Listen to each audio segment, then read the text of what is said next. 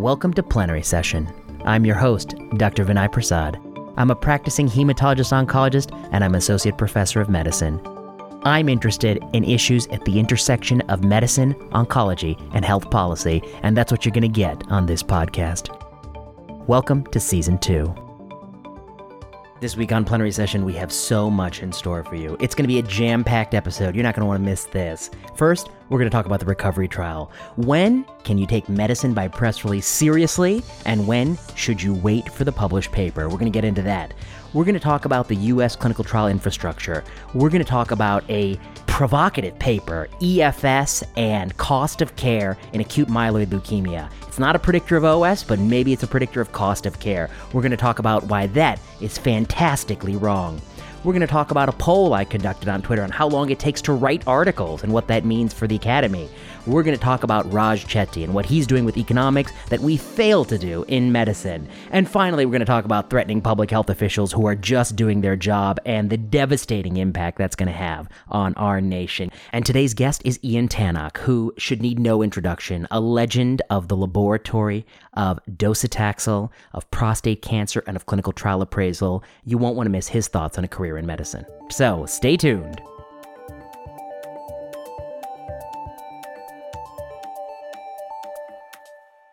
First up, this is our annual pledge drive. Well, what does that mean?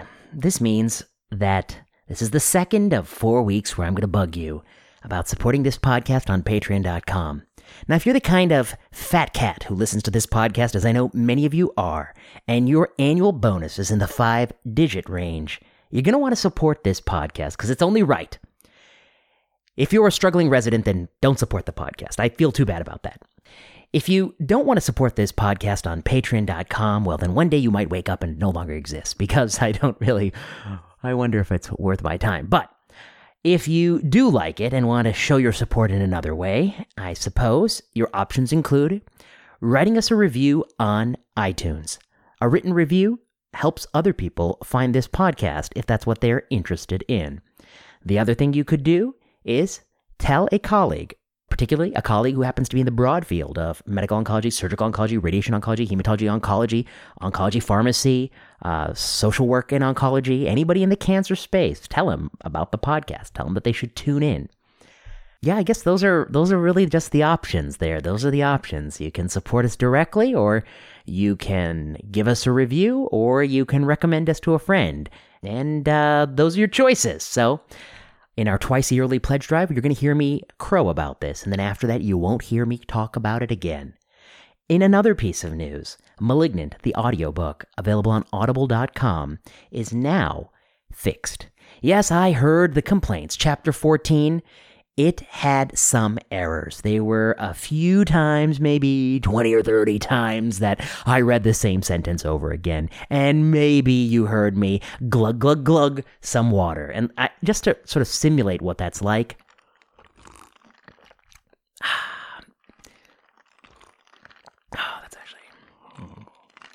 that's some good water. Must have been painful. Must have been really painful to listen to chapter 14, which I think is such a crucial chapter. It's like a linchpin chapter, and to listen to it with all that sipping of the water. So I'm sorry for the people who suffered through that.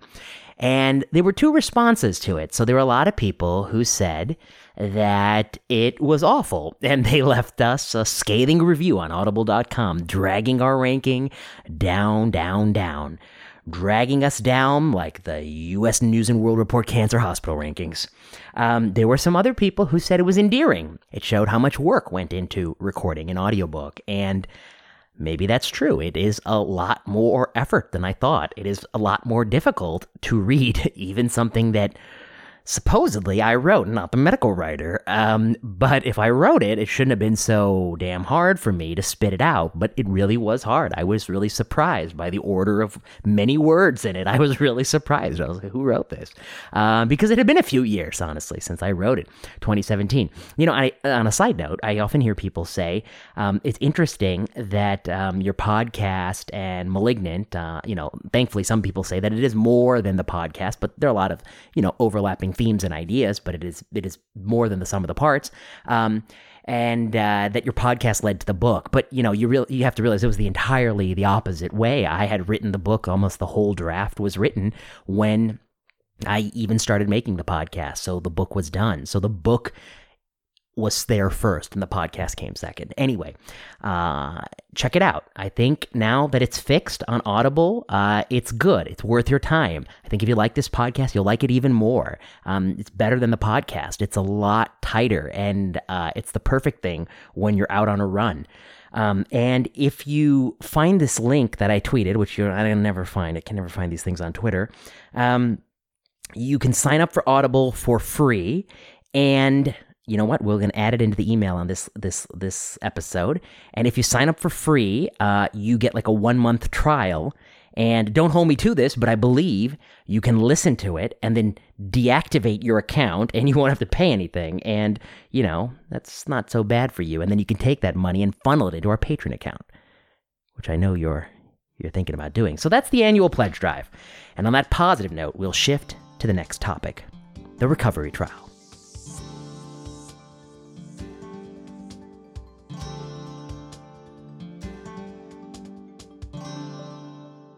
Okay, the recovery trial. So the recovery trial is the randomized evaluation of COVID-19 therapy, and it comes from the UK. It's a multi-arm randomized control trial that the UK, which is a topic I'm going to come to, like many good places on the planet, actually got their act together and realized that we have a novel pandemic illness. We can run an adaptive, multi-arm, randomized control trial using multiple investigational arms and a single control arm to answer many, many questions at the same time. And in the initial randomization, Part A, we're going to have a lopinavir-ritonavir arm. We're going to have a no additional treatment arm, of course, the control arm. We're going to have a low-dose corticosteroid arm, which we heard about this week. We're going to have hydroxychloroquine arm. We're going to have an azithro arm. In Part B of randomization, we're going to have no additional treatment, and we have convalescent plasma, which is a factorial design, so they're randomized to both a Part A and a Part B. And then there's an additional second randomization for patients with progressive COVID-19 where you're randomized to tocilizumab or no additional treatment. And the detailed trial protocol is available online, published May 14th. And we now know the original press results of Recovery, which shows dexamethasone reduced deaths by 1/3 in ventilated patients, by 1/5 in patients who were hospitalized receiving supplemental oxygen, and that there was no benefit among patients who did not require oxygenation or respiratory support, with a hazard ratio that was tilting the other direction.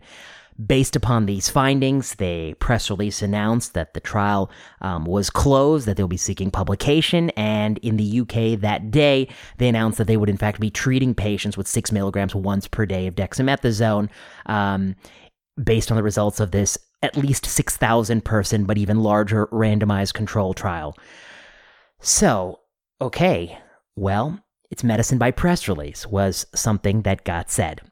So I guess I want to say a few things. One, this sounds terrific. And in part 2 of this discussion, I'm going to talk about what this means for clinical trials in the US, the French, the UK.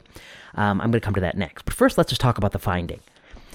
What do I have right now? I got a press release. Does it have everything I want in it? No, absolutely not. I want more stuff. I want more goodies. I want to know my table 1 facts. I want to know a little bit more about who's in this study. I want to see the Kaplan-Meier curves. I want to see I want to see the results. You listen to this podcast, I'm not the kind of person who doesn't want to read this study. Come on, people. You know who I am. You know what I care about. What do I live for reading these studies? It's very sad, but it's all I got. It's very sad. Okay, so I want this study. But I do have a 35-page protocol. Does that make me happy? Yeah, you bet it does. I'm glad I have a 35-page protocol. I don't often have a 35-page protocol. In fact, I often don't have a protocol at all. So some people were wondering, I wonder if these subgroups are actually pre-specified. Well, you don't have to wonder that. It's in the protocol that was published a month ago. It's right there. So you got that. You got a protocol, and you got the top-line press release results. Okay. And then folks said, including some very distinguished folks, including, I think Atul Gawande was quoted as saying that, we got to hold off. We've had so many kind of false starts with COVID-19. We had Surgisphere, for Christ's sakes, just recently. Who knows until it's published in peer-reviewed literature. And even then, Who knows? Well, of course, being published in the peer-reviewed literature, the irony of Surgisphere is that that's no guarantee that you've passed some critical benchmark because that blew up right in your face. But there's so many things different between this and Surgisphere, and between this and Medicine by Press Release that it kind of blew my mind that people were saying, oh, how can you even compare the two? And so I had a thread yesterday. I says, look, what does Medicine by Press Release mean?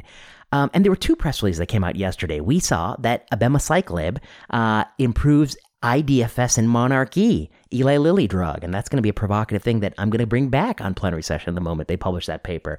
I'm probably going to rip it to little bits because I smell a lot of things wrong with that study.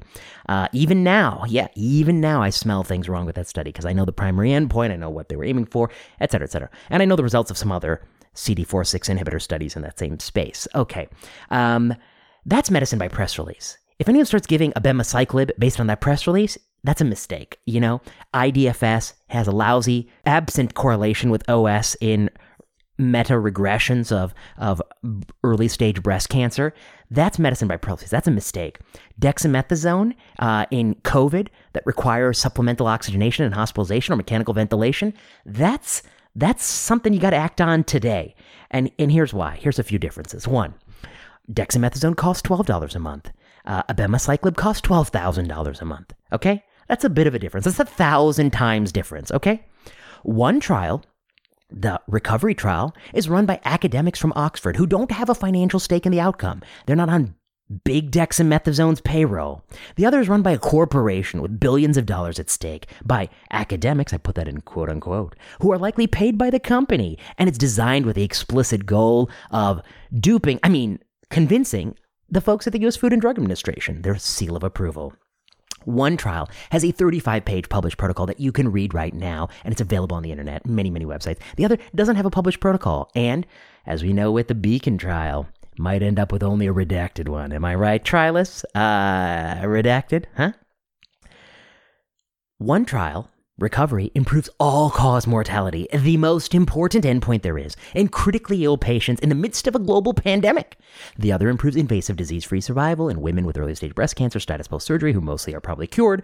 And IDFS, of course, is a recently invented endpoint that has a lousy correlation with overall survival and meta-regression, and if we're perfectly honest, it's not a direct measure of people living longer, living better. So, anyway, back to the point. One trial has very few ways to game it because you can read the protocol. The other has infinite many ways to game it, distort it, or bias it based on how often they ascertain the endpoint, et cetera, et cetera. What are the rules for IDFS? It's a surrogate. In short, Medicine by Press Release is not when you adopt dexamethasone, when you can read the protocol, the Oxford group is credible, that this was a part of a multi-arm randomized controlled trial that's run in a pandemic. That's a very credible finding.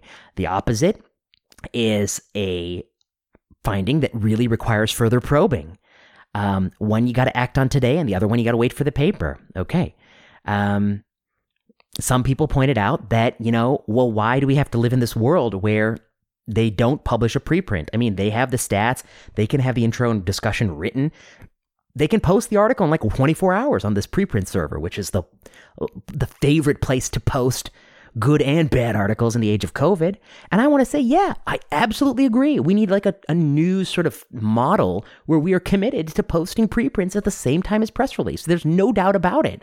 But right now, you got a choice, which is they didn't do that. And you can be unhappy about that. I am unhappy about that. I wish they did do that, but I have a choice. Am I going to give dexamethasone to the patient who fits the inclusion criteria as detailed in the protocol? Or am I not going to give dexamethasone to that person?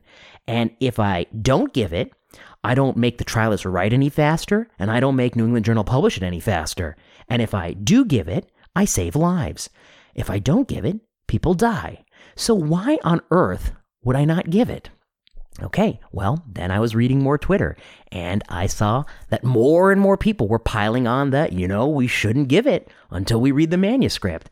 And I was like, what planet am I living on where people are holding that view? And I said, it's totally wrong. It will lead to preventable death. It's a gross misunderstanding of probability. And I hate to say this, it's probably unethical.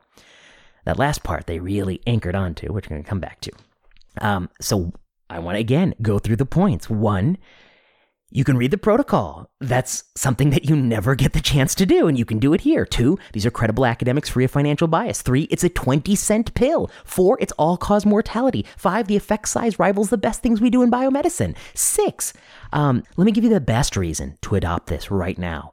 For the last 6 months, we have been letting doctors in every hospital in this country give all sorts of madness therapies. They're giving antibiotics, they're giving treatments for this, for that, they're giving Z-Paks, they're giving Tamiflu, they're giving histamine antagonists, they're giving HIV drugs, they're giving experimental agents, they're giving IL-6 blockers, they're even giving TPA. TPA, a drug with a therapeutic window as large as an interior cabin on a cruise ship. Docs are giving these unproven combinations all the time. And what have anyone said? Did anyone say, you need to wait for the published manuscript before you give those combinations? They said nothing. It's all dead silence. You had Valentin Fuster on a podcast giving 5,000 people therapeutic anticoagulation, no data at all. And now you got a protocol, a press release, a credible organization, a 20-cent pill, an all-cause mortality benefit. And let's say this is the 1 in a 10,000 chance that this is some fabricated, grand fabrication. The UK have faked it all, and it's going to come out in peer review. Like, they couldn't catch Surgisphere, but they're going to catch these con artists, okay? Let's just say your conspiracy theory that your Oxford invented, they just faked the whole thing. The whole thing is wrong. There's some fundamental flaw here, and we're going to catch them in peer review, which would be amazing, by the way, since we couldn't even catch Surgisphere, and they had more patients than anybody else, okay, by a lot. Okay, so you catch them in that. What was the mistake you made? You gave 2 weeks of Dex, 6 to a few people. It's certainly not going to increase death. There's nobody believing that, and it's certainly not worse than you giving kitchen sink of all sorts of random things, like every single publication of every case series that is ever published in any preprint server. Or, I mean, are you out of your mind? What kind of Pascal's wager says not to give this drug while you wait for a published article that you're going to print and then not read for 4 weeks anyway? What are you talking about? Not give this drug. Are you out of your mind? What logic says wait? No, yeah, of course they should have put a preprint out. But, why are you going to take that out on the patient and not deprive him of the drug? This doesn't hurt the trialists. I mean, these are two separate things. And I guess I'd say, I just don't even know what to say. What has happened? What has happened with COVID? I'm going to talk about in part 2, the trials that we're not doing, which I think is a huge thing that angers me, especially as an American, which I am. And it's nothing against you great folks in UK. We have so many people listening to this podcast in the UK, and I love you all, and you're doing great work. And I love the Germans for what you're doing, and I'm going to talk about that more. But gosh, I have a lot of national pride too, and this is a great country, and we are great at science and medicine, and we didn't do this study. We're going to talk about that in part 2. Okay, so but what is going on where you got doctors saying, nah, it's okay to be cautious, it's okay to not give it until I read the paper? I mean, half these people, I don't believe they're even going to read the full. I know for sure they're not going to read the full paper. Come on, people. I mean, so many times, I know you're not reading the paper. But to do that in this calculus with a cheap drug, with almost a 1 in 10,000 chance it's a fraud. And even if it is a fraud, there's no chance you're going to harm somebody because this is a relatively benign medication of steroids. I mean, I don't even know what to say. It's just a total fiasco. And this website, Twitter, just allows people to say this kind of nonsense. And you get a few sort of big names saying it and a lot of people piling on. And it's just a disaster.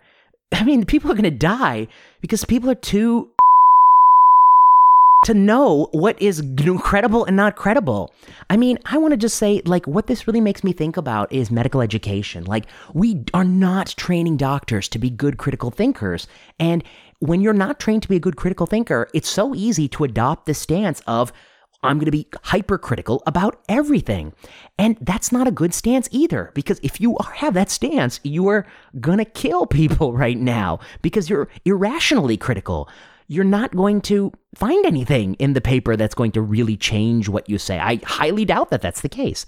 Somebody made this point, which is, you got to cut us some slack because we just had a big COVID retraction in the major journals. So, of course, we're going to be a little heightened caution. And I say that's unfortunate, but anchoring on that is a form of last case bias, which often occurs in clinical medicine. It's exactly that. It's a last case bias.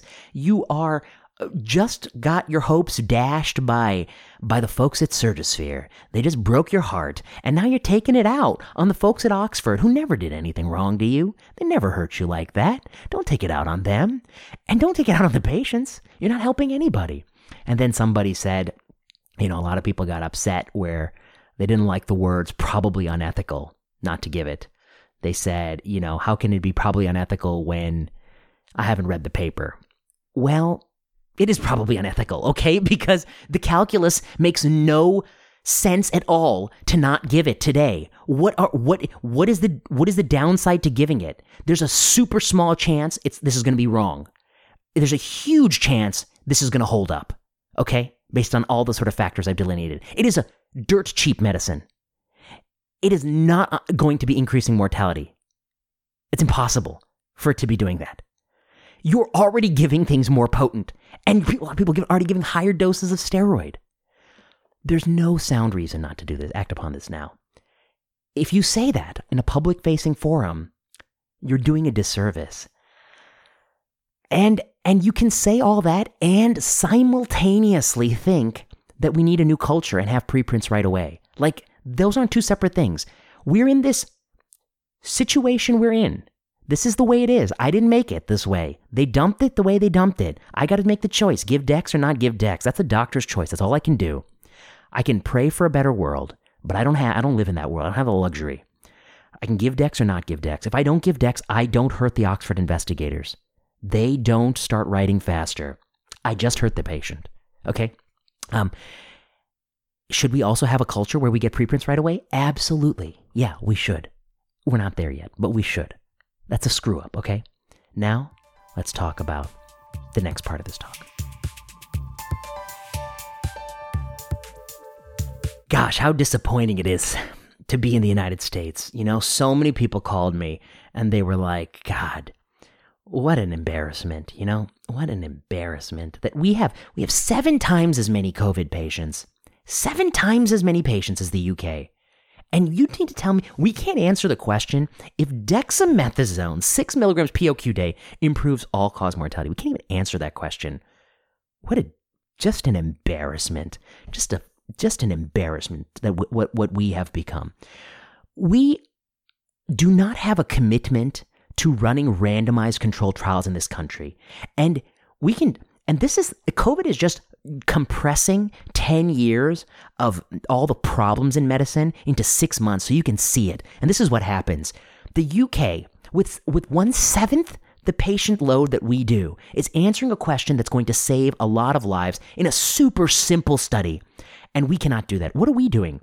We're running a randomized control trial of remdesivir, which, by the way, is going to be an incredibly costly on-patent drug that Gilead could run their own randomized trial to. But you know what? They're running a trial of 5 versus 10 days because they know we're running the trial of the drug versus placebo. We're doing the R&D work for them. We're just subsidizing their R&D agenda. And what have we added to this drug? We've added some Me2 JAK2 inhibitor that, I forget the name of the drug, that is branded and super costly. And that's our new thing. That's what we're testing.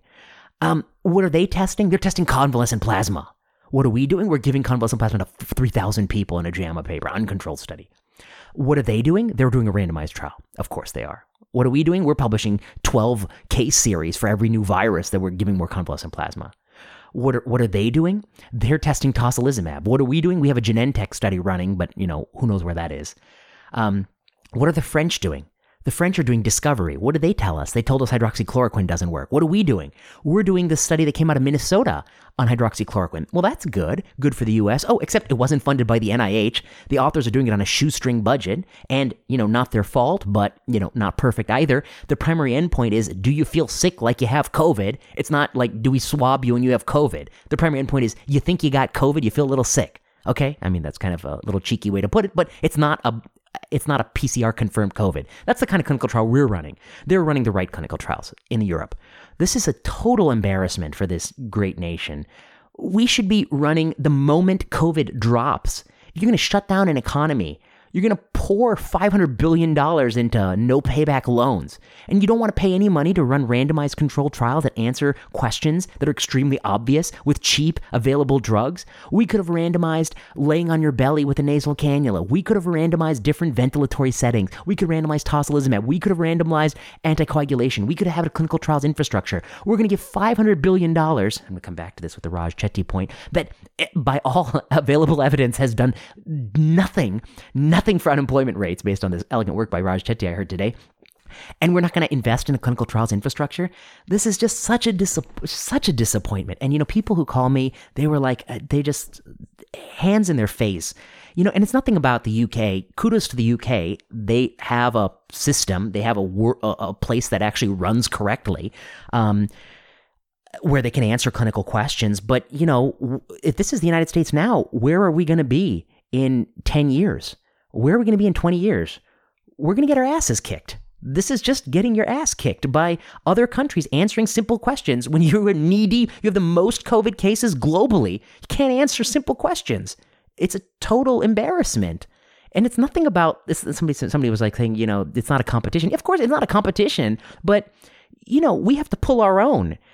We have to contribute to scientific knowledge. And we're not helping anybody when we just dump kitchen sink approaches. And that to me ties into the discussion of should we use corticosteroids, because to have this audacity that we want to read the published paper when we're not running anything that's comparable to what they're doing, and we're just dumping drugs in people all the time, every day. In fact, if somebody knows a case report of a patient with COVID on a vent who's not getting an unproven drug, please email me. I've not seen a single report. They're not getting an unproven drug. They're all getting an unproven drug. And now you don't want to give a dex because you're not sure? What logic is this? That's us. And then they're running the right trials. And then the reason it makes you think, it's the same with Stampede trial. They're running Stampede in prostate cancer. We're running, what is this? What is this? The Global Profound trial run by AZ. Wow, that's a terrible trial. I mean, I just talked to somebody else who works for a cooperative group. They say, quote, "We don't have the funding or mechanisms to do the types of trials the NHS just did." Just a disgrace. Just a disgrace. I mean, you got to someday get a politician fired up on this issue. This is, all these moonshots. Oh, that's what they want to talk about, moonshot. Here's a moonshot. Have a system where when there's a once in 100-year event that is a catastrophic medical event, you can run randomized controlled trials. It's a very simple idea, but you don't want to do it. And I fear that one of the big reasons why we don't want to do these things is because this is a nation that is building a medical apparatus that seeks to enrich patented for-profit drugs and not answer questions about cheap drugs. Somebody else made the joke, well, if we had an adaptive randomized trial like Recovery, it wouldn't be dexamethasone. Everything would have a MAB in it and it would all be on patent. And it was a joke, but there's a lot of truth in that. We'd be running the, remdesivir and then whatever this JAK2 inhibitor is it's not one we use in cancer. It's the RA drug. We're going to just be running branded, costly drugs. It's not a good system. It's really makes me sad.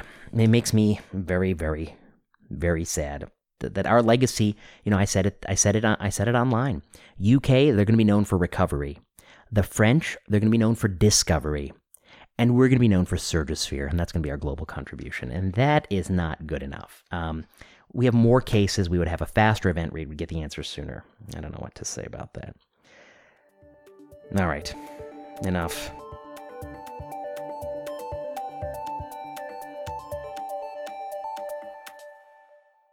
Raj Chetty. Now, this Raj Chetty's a smart guy, man. He's really a smart cookie.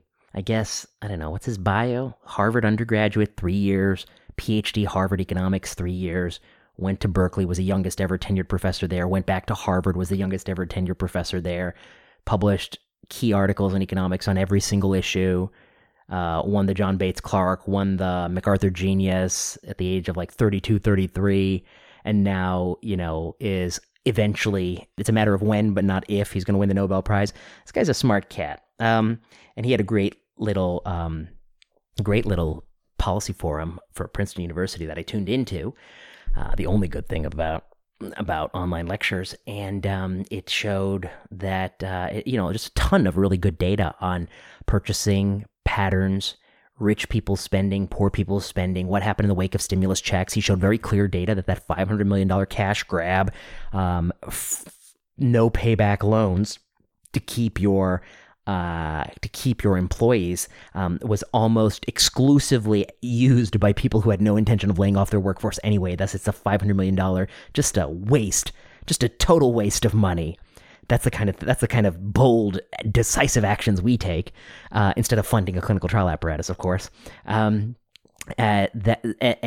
Just great data. And what struck me about it is, Raj Chetty has day-by-day spending data that he has pulled together, and you can look at spending on different classes of goods. There's, this economic data by state, by region, by zip code. You can look at, all these things you can look at. And in the heat of the pandemic, if you asked us how many people died yesterday in New York City, the answer was you'll learn about it in 2 to 3 weeks. I mean, we have a total, just a failure to even have simple data. What percentage of patients on the vent in New York City received a dose of tocilizumab? If you want to answer that question, do you know how it would be more than a year of, I think, almost full-time labor to answer that simple question. What are we doing? What are we doing?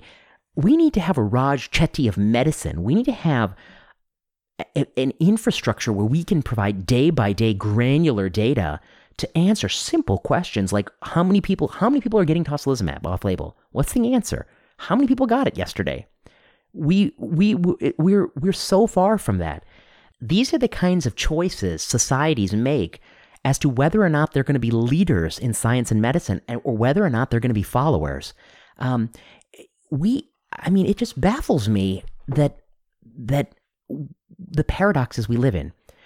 In cancer medicine, there's so much interest in the microbiome for whatever, stem cell transplant, and sorry to the one person I know who listens who studies that, to prostate cancer, to this, that, and the other, which means basically that you can sequence stool in 100 cancer patients and tell me the precise fraction of the different types of bugs that are in there, that's about all I know about it.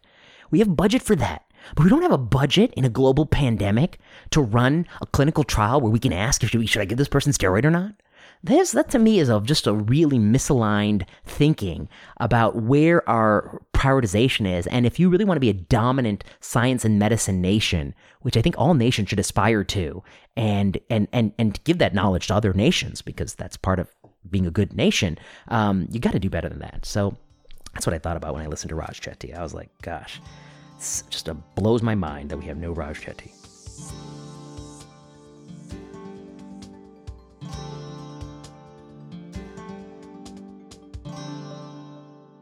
Next segment, Twitter polls. In the recent weeks, I put out a few Twitter polls, and I've gotten some very interesting answers. So one was, there's so many people online saying that, if you tweet on social political issues, you're going to get pushback. You might even not get ranked for residency, blah, blah, blah. And I was like, whoa, easy. I doubt that that's the case, especially, in the current climate where there are a lot of just causes and people are, I think, acting in a fair way, and they have some real legitimate feelings, and they're right. So I'm sympathetic. And so I worry about people who feel like, if I put my social political opinions out there, I'm going to face professional repercussions. So I did a little poll. It says recently for several topics, concern was raised that, if you tweet your opinion out there, you're going to get some professional repercussions. I'm curious, have you personally experienced that? And if so, what? And so the answer was 70%, no repercussions. 15% boss spoke to or scolded me. So I think that does happen at times. 11% asked to modify content, and then just 2% led to job change. Somebody who knows a fair bit about this topic, which I do, I would say that I surveyed some people privately, that it is almost never social political. It is almost always, for instance, somebody was critical of a study that was done by a very senior faculty member at that institution. They got the boss chatted with them. Somebody was critical of a unproven idea that was the core theme of a massive fundraising campaign for the institution. they got a little bit of scolding. Somebody was critical of unproven medicine that the institution made a lot of cash on. They got a scolding, and maybe kept doing it, and maybe it got pushed people the wrong way.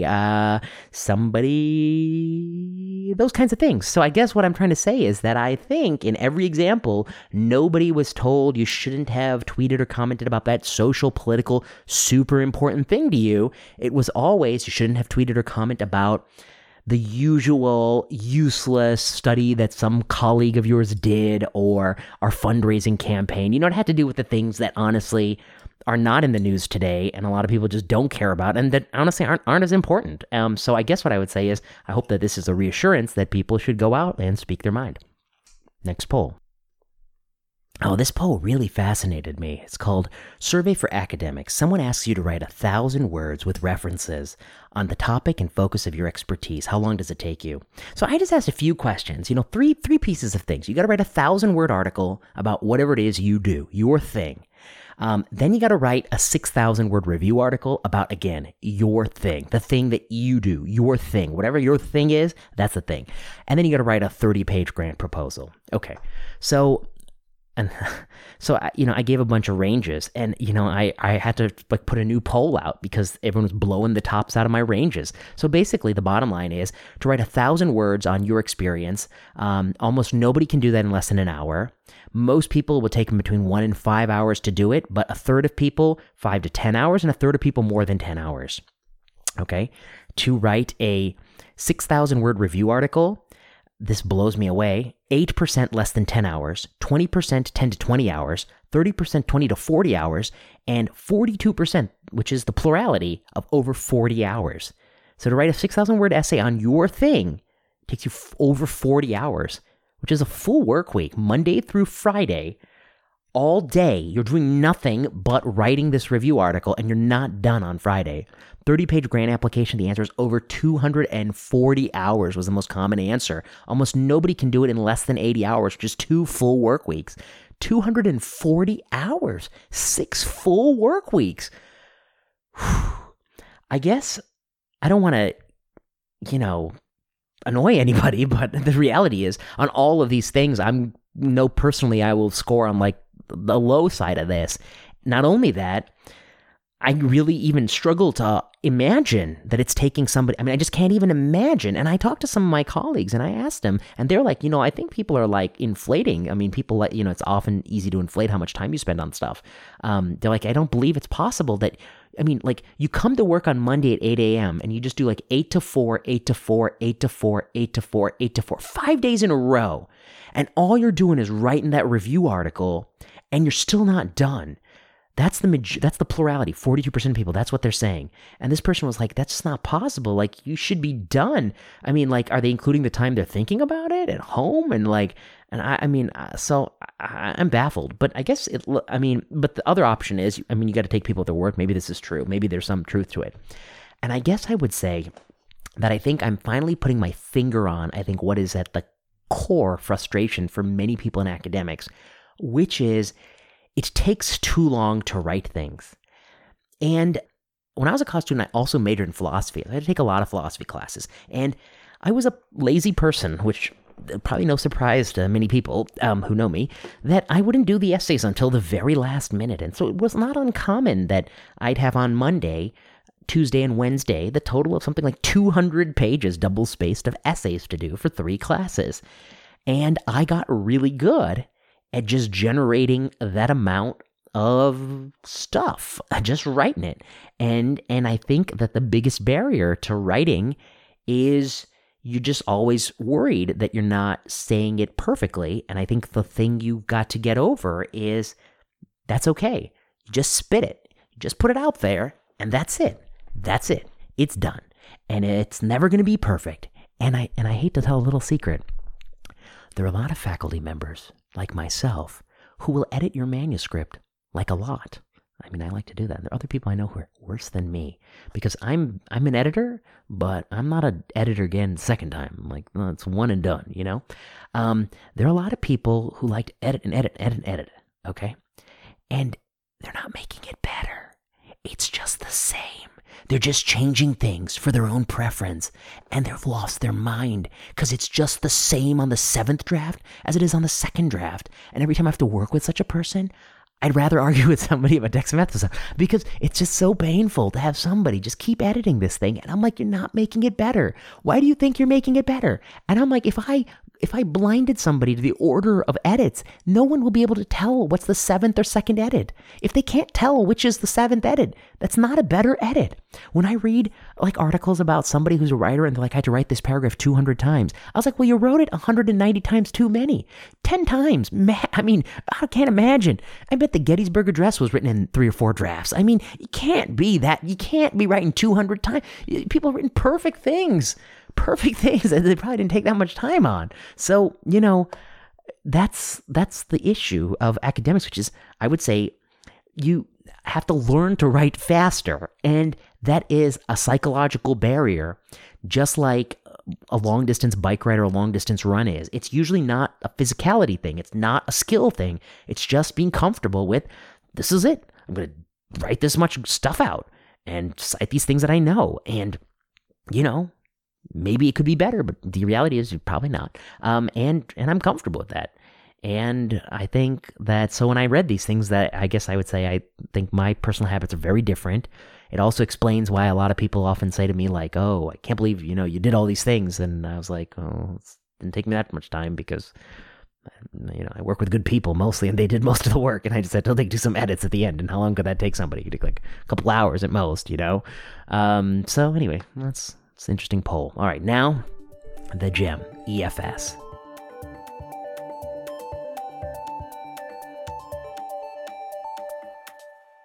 All right, this is a gem. It's called Clinical Value of Event-Free Survival in Acute Myeloid Leukemia. This has got everybody, all the movers and shakers of the MD Anderson group in leukemia. And it is in Blood Advances, and it's got, let me count the authors for you. 21 authors. This has got 21 authors. That's the way I like it. It takes 21 people to do this, which is great, because when you hear what's problematic about it and you realize that not a single one of these 21 people thought of this or said anything, it's going to blow your mind. So I call this paper fantastically wrong. Here's what it says.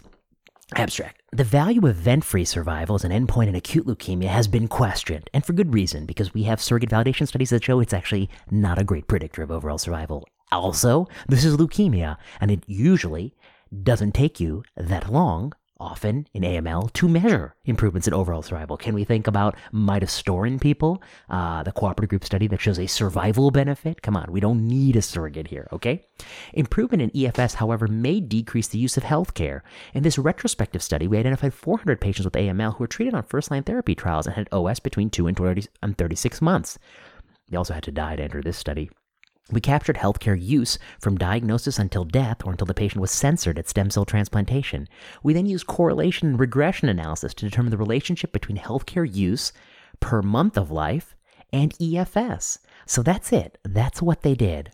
So they build a cohort, a retrospective cohort, medical record review. They take patients with AML who were treated between 2003 and 2013. EFS was from the time of study treatment to when primary refractory disease was confirmed, relapse or death.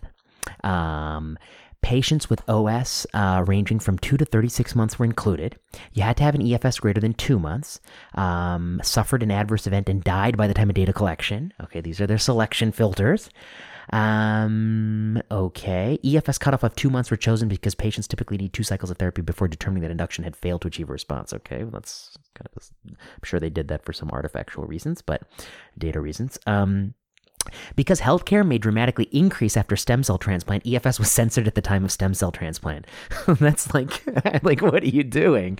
What are you doing? So you're like, oh, we're going to add up all the healthcare costs. But, probably people who have like longer EFS are more likely to be transplanted, but we're not going to add those costs in. Like, those costs don't count. We're just going to add the costs like up until the transplant. So what you're saying is you're not going to add up all the costs. So you're like adding some of the costs, and the costs you're not adding are probably more likely to happen in people whose EFS is longer. So it's like 100% going to cut against your finding. And had you added it, you probably wouldn't have gotten the result you got. But okay, anyway, that's the way you want to do it. Okay, that's the way you want to do it. There's even a bigger problem than that we're going to get to. Medical records were reviewed to determine the amount of health care from the diagnosis until death or when you were censored for stem cell transplant. This include clinic visits, ED visits, hospitalizations, blah, blah, blah, blood cell transfusions, blah, blah, blah. We carefully reviewed correspondence, and then they even added it all up. Overall healthcare use was the sum of the mentioned data points. They added up all that stuff put together, the healthcare use stuff. And like, like, of course it's like, I mean, how would you add these things, right? So 1 blood cell transfusion, that's a 1. 1 emergency room visit at 2 a.m., that's a 2. That's a 1 transfusion plus an visit plus an imaging study, that's a 3, and an invasive procedure like a bone marrow, that's a 4. These are all just things that you can add together. Just 1, 2, 3, 4. Okay, and so, what do they find? They find across the board, when you use their formula of adding in healthcare use, these items, these things, as numbers, you add those together, you divide them by the number of months somebody lives, healthcare use per OS month, that's the outcome measure. And of course, if somebody got a bone marrow transplant, you just stop adding to the pile 100%. And then on the x-axis, you plot the number of months of EFS they got initially, and you show super clearly that there is a correlation with the longer your EFS was initially, the fewer things you had done to you per month you were alive. Unless, of course, you had transplant, in which case we didn't count any of that stuff. So their argument is that even though EFS doesn't tell you if someone's going to live longer, it does tell you that they're going to use less stuff, and therefore EFS is a valuable endpoint in and of itself. It is as the title says, it has a clinical value of EFS in acute myeloid leukemia. Okay, so where do I even start to explain how muddled the thinking is here? I mean, let's just start at the outset. Why are they doing this? Well, these are authors who run a lot of registration clinical trials for the FDA, and they run a lot of randomized clinical trials. And sometimes you run a randomized clinical trial and you find the new drug doesn't improve overall survival. And this pesky FDA is going to come and they're going to say, it doesn't improve overall survival, we're not going to prove it. And you're going to say, well, it improved event-free survival. And then they're going to say, well, event-free survival doesn't correlate with overall survival. So and plus we also know overall survival is not improved. And so we're not going to prove it. And then you're like, do you got any health-related quality of life? And they're like, no, we don't, or it's not improved. But, improving event-free survival, we lower the rate of healthcare use based on this other paper of ours. And the FDA say, oh, yeah, so EFS is a surrogate for healthcare use, so yeah, we'll approve it. Is that what's going to happen? No, see, the FDA is going to say something different. They're going to say, oh, you ran a randomized trial, huh? Why don't you just add up the healthcare use in the arm you gave the drug to and compare it against the arm you didn't? Total healthcare spending? And why don't you add in the cost of the drug? And then just add in the hospitalizations. What am I getting at? You don't develop a surrogate endpoint, EFS, to measure or predict things that you could directly measure that occur sooner. You see, if you want to show your drug decreases hospitalizations, you can measure how many people are hospitalized getting the drug or not getting the drug. You don't need to measure something that happens later, event-free survival, and then argue they must have gotten less hospitalizations because their EFS is longer. It took you longer to measure. These authors are the first authors in human history that have made a surrogate endpoint that takes longer to ascertain than the thing itself they want to predict, which is healthcare utilization. They could directly keep a running tab of healthcare utilization, and you would know it all the time and sooner than you know EFS. It would be like somebody says, a great surrogate for your cholesterol level is if in 10 years from now, we cut open your leg and we look to see how much plaque is in your femoral artery. And you might say, wow, and why would you do that again? And they say, well, it wouldn't tell you how long you lived. Of course, it doesn't tell you that. Okay, so why would you cut into my leg and then look to see the plaque? Oh, well, tell us what your cholesterol level was 10 years ago. Oh, I see. So why didn't you just check my cholesterol? And that's the huge problem of this study. I don't understand how so many authors, 21 people, are doing a validation study for us EFS to predict things that you can measure directly and that occur before EFS. You can just keep a running tab. And if you run a new drug trial, you can ask if it didn't improve survival and didn't improve health-related quality of life, did it lower total healthcare spending? And the answer will be no, because you have to include the price of the drug, which is going to offset all this stuff because these drugs are so costly. It's going to offset a blood transfusion here or there. And if not getting the blood transfusion actually leads to a better quality of life, then you can show that with health-related quality of life. Not to mention, the methods of censoring for stem cell transplant is just like, it's like they were doing that just to get the result they wanted, because having a longer EFS means you're more likely to be transplanted. If anything, your costs might be higher. And if you're getting more transplants and not living any longer, that's like way worse for the healthcare system. That's like way more healthcare utilization, and it's worse for the patient. So what is this?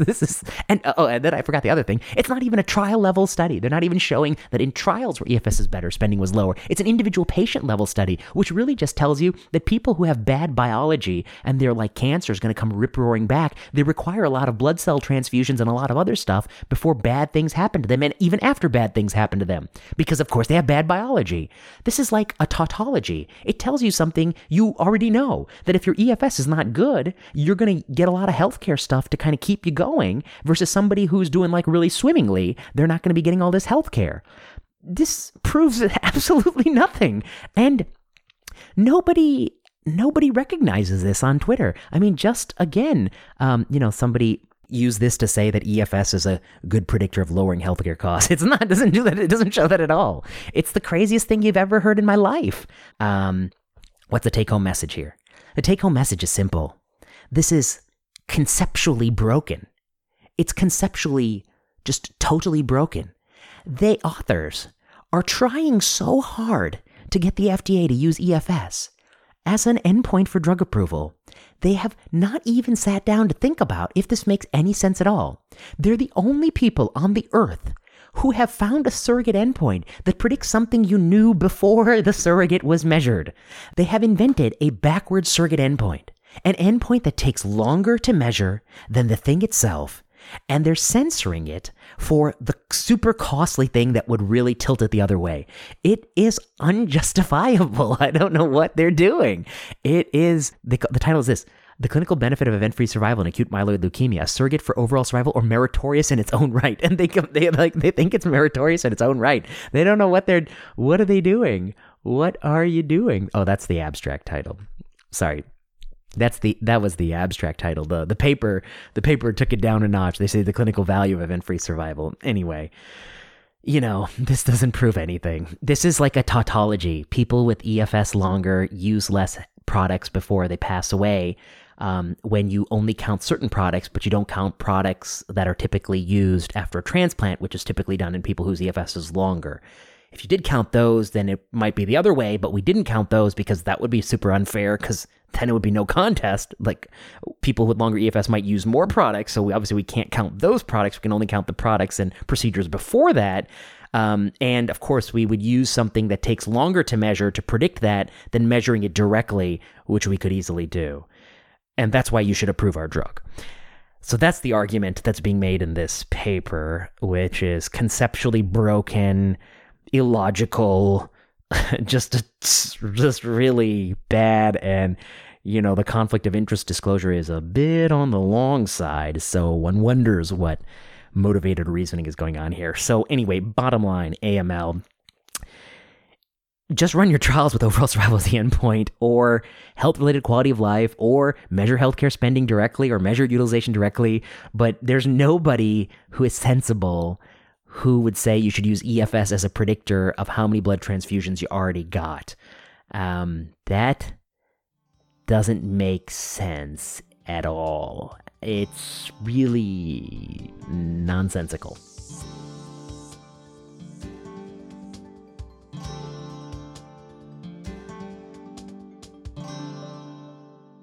All right, two more quick items. I know this is the longest monologue in the world. One, threatening public health officials. We have a number of public health officials resign because they issued mask ordinances and they got some death threats. That's really problematic. I mean, super problematic. And, you know, I'm one who thinks that we could have had sort of a legitimate conversation about this, whether or not the risk benefits and the number of ways you could test it. It could have been a cluster randomized trial and all those sorts of things. But at the end of the day, once some health official makes a call, like it or not, you know, you can object, you can write an article, but to give them a death threat, that crosses every line. And the people who do this job, they're not super well compensated. They're usually not being paid as they deserve. It's often a thankless job. And if you really scare everyone out of ever taking that job, you're not going to have anyone competent have that job. And so that's super bad. Last thing, pembrolizumab. Pembrolizumab was recently approved for MSS, microsatellite stable TMB high tumors based on a 20-some percentage response rate, even though most of the tumors enrolled were tumors that you already have a path to get Pembro or Nivo because it's small cell or cervical cancer, so it's unclear what this approval is adding, and then there are very, very few endpoints.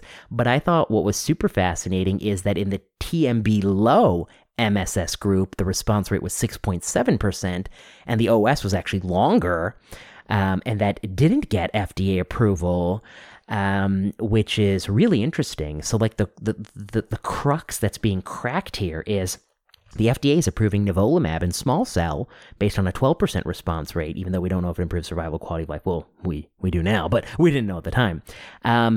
To make a long story short, the crux of the argument is this. The FDA will approve nivolumab in small cell cancer based on a 12% response rate. Without knowing survival, without knowing quality of life, presumably it's up to the patient and the doctor to decide if they're willing to take that risk.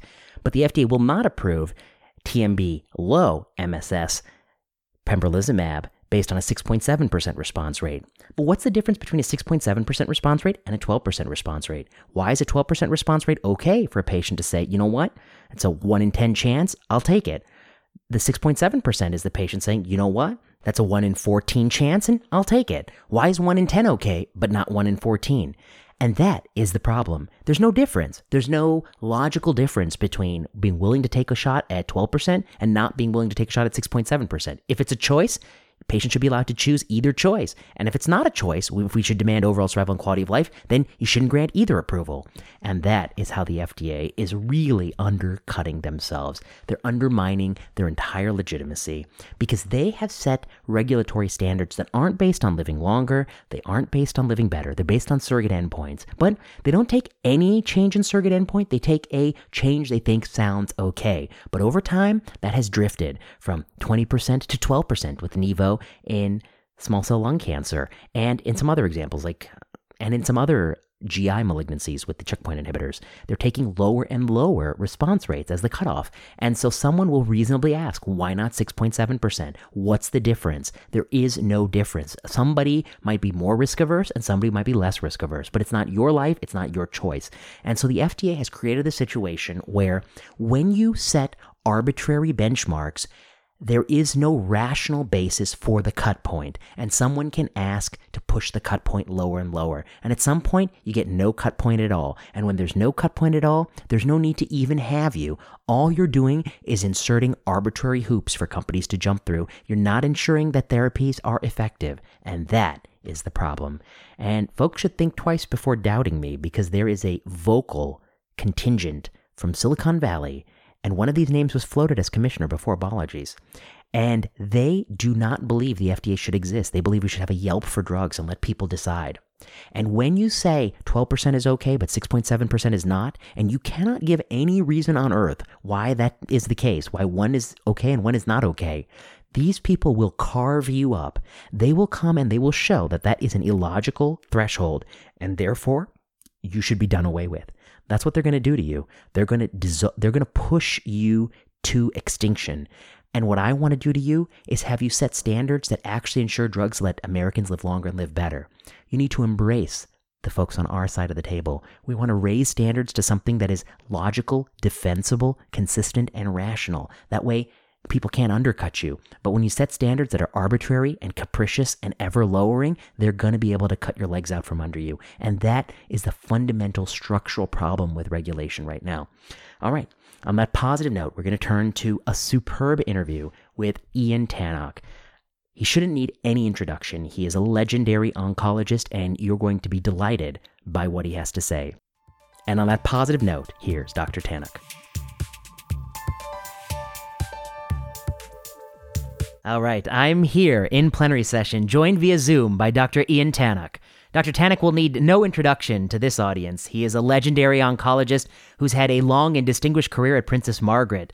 Dr. Tanak is truly a man who has done everything in oncology, from running a successful basic science laboratory to being the trialist on pivotal clinical trials, such as the trial that is the reason why we use docetaxel in prostate cancer, to, in more recent decade, taken an interest in clinical trial methodology, probably a little bit longer than that, and the cost of drugs and conflict of interest. And these are all issues I hope to talk about today. Dr. Tanak, it's a pleasure to have you here. It's nice to be with you, Vinay. Dr. Tanak, it is really great to talk to you, and I think the audience is going to be really interested in what you have to say. And, there's so many things that I want to cover with you, but I'm wondering if we could start a little bit sort of at the beginning of your career. So, my understanding is you're originally from the UK, although you spent some time in the States growing up. You did your medical school at the University of Pennsylvania. And after that, you made the leap to Toronto, where you decided to stay on for residency and for your medical oncology fellowship at Princess Margaret. What was that transition like back in those days? Was it common for U.S.-trained medical doctors to do postgraduate training in Canada? It wasn't common, but it wasn't unknown, and the systems are similar, so there is reciprocity in recognizing qualifications. I think it was partly a medical scientific move, and it was partly a social move. Like you say, I actually grew up in the UK. I did a PhD even in the UK before coming as a postdoc to Houston, and went to medical school fairly late. And when we came to the States, I was already married. My eldest son was born in Houston. And my daughter was born actually in the Netherlands, but before I came to do medicine in Philadelphia. Mm-hmm. So my view of American medicine was always that the best of American medicine is very, very good.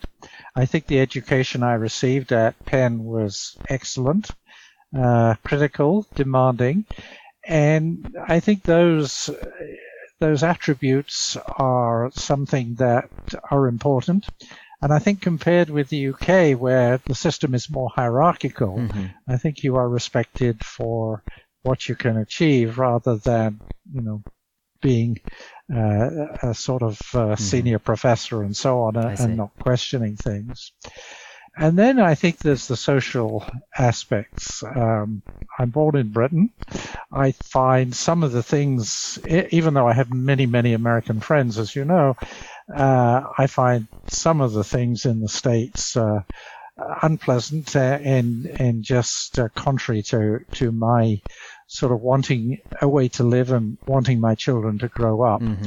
I find your gun laws, just ridiculous. Right. Your current political situation, well. Yeah, I think these days we're all envious of our friends in Canada. I think that's particularly bad. But, and also the health system. Yeah.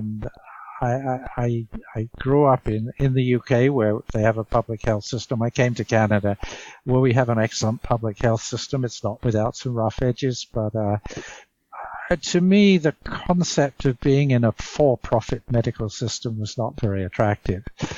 And then I had already had contacts and friends at Princess Margaret Hospital, Ontario Cancer Institute, had a fine reputation both in science and in oncology. And to me, Canada seemed to be a good compromise between the things I liked in the UK and the things I liked in the US, without some of the things that I disliked in either place. And it's been a good move. I've enjoyed my, becoming a Canadian, and that's how I think of myself. I see.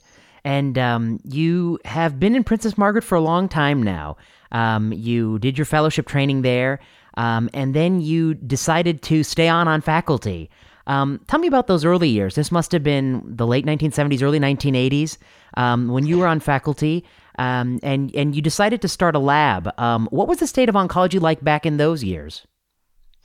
I think it was the thought I had in going into oncology was that, first of all, in my PhD and my postdoc, I'd done cancer biology, so I always wanted to have a lab. I was in a section of experimental radiotherapy when I was working in Houston. My supervisor was Herman Soot, who was a very, very good guy. Sort of retired now in Boston, but still living. And people expected me, I think, to do radiation oncology. And many were quite disappointed I didn't do that, but I thought that the potential for making big impacts in the field of oncology was going to be ultimately treatments that would be directed against metastatic disease, because that's what kills most, not all people who have cancer, as you well know. And so that's why I decided to do that. I think my training at Princess Margaret was very good. I had good colleagues and good teachers. And I think one of the things that I was able to bring with a background in science and in radiation oncology was perhaps some critical thought to what was going on then. So you asked me how the field was. Yeah. To me, there were a few outstanding people. I mean, people like Chuck Mortel, for example, who came to mind, and I had the ability to meet her. When I joined, we wrote soon after with a good friend and colleague of mine the Basic Science of Oncology textbook. And I ran a program for our oncology residents and fellows to bring in visiting speakers, and bringing in people like Mortel was great. Yeah. But I think that my impression was that there was a lot already of hype, and there was a lot of non-critical thinking. Really? Even back then? Oh, yes. Oh, yes. And I think there was, because it was a time that people like DeVita and so on had made major inroads in curing diseases like Hodgkin's disease and some lymphomas, childhood leukemia, and things like that. There was a basic belief that the solid tumors were going to follow suit very rapidly. Right. And a lot of the trials, I thought, were, even at that time, were very poorly done. There was an assumption, you reported trials with a lot of dropout where people were forgotten. I see, right. The major problem we endpoint, still struggle with, which we'll talk about. something censoring, we right? still struggle with, but we're a little bit better now, most people. The major endpoint was tumor response, right. and my radiation oncologists laugh because anything short of a complete disappearance of tumor to them was a failure. We heard people talking about stable disease, not recognizing that many patients with cancer whose disease is growing at an average doubling time of 2 or 3 months will be stable for a month without the treatment doing anything at all. Right. So I think there were a lot of things that even then concerned me. I see. That's interesting to know, because I think, it is just so tempting to believe, wherever you are in time, to believe that things were better just a while back, and now we're sort of in the worst of it. But sometimes it's refreshing to know that we've always struggled with these things, although there's an ebb and flow to it over time. What made you decide to focus on, in your laboratory, hormone receptor signaling, and in your clinical practice on the tumors that are addicted to hormone receptor signaling pathways? I don't think I did, actually. I don't think that's right, Vinay. My lab over the years focused on microenvironment. Okay. So in a nutshell, and I always kept my lab small, which I think is something that I would try to teach younger people who want to be clinician scientists, because I've seen so many people, they have a flash of success, and their lab gets bigger and bigger, and then it fails. So my lab typically was a postdoc or a clinical research fellow, 2 graduate students, 1 technician, maybe sometimes 2, but never more than about 6 people. And my focus was, and it came from the therapy area, where hypoxia is obviously a major cause of failure. And drug resistance was a topic that pretty much entirely looked at molecular causes, mutation and so on. And while that's important, the drug's got to be sensitive, it's also important that a drug get there. And most drugs, as you know, are much more active against proliferating cells. So most of the work that we've done, or the people that I've trained and myself, has been in the area of microenvironment and drug resistance. I wasn't really involved in hormonal agents very much with that. And the main things we showed with emerging techniques was that many drugs have very poor distribution in solid tumors. So we're failing because the drugs aren't reaching many of the critical cells.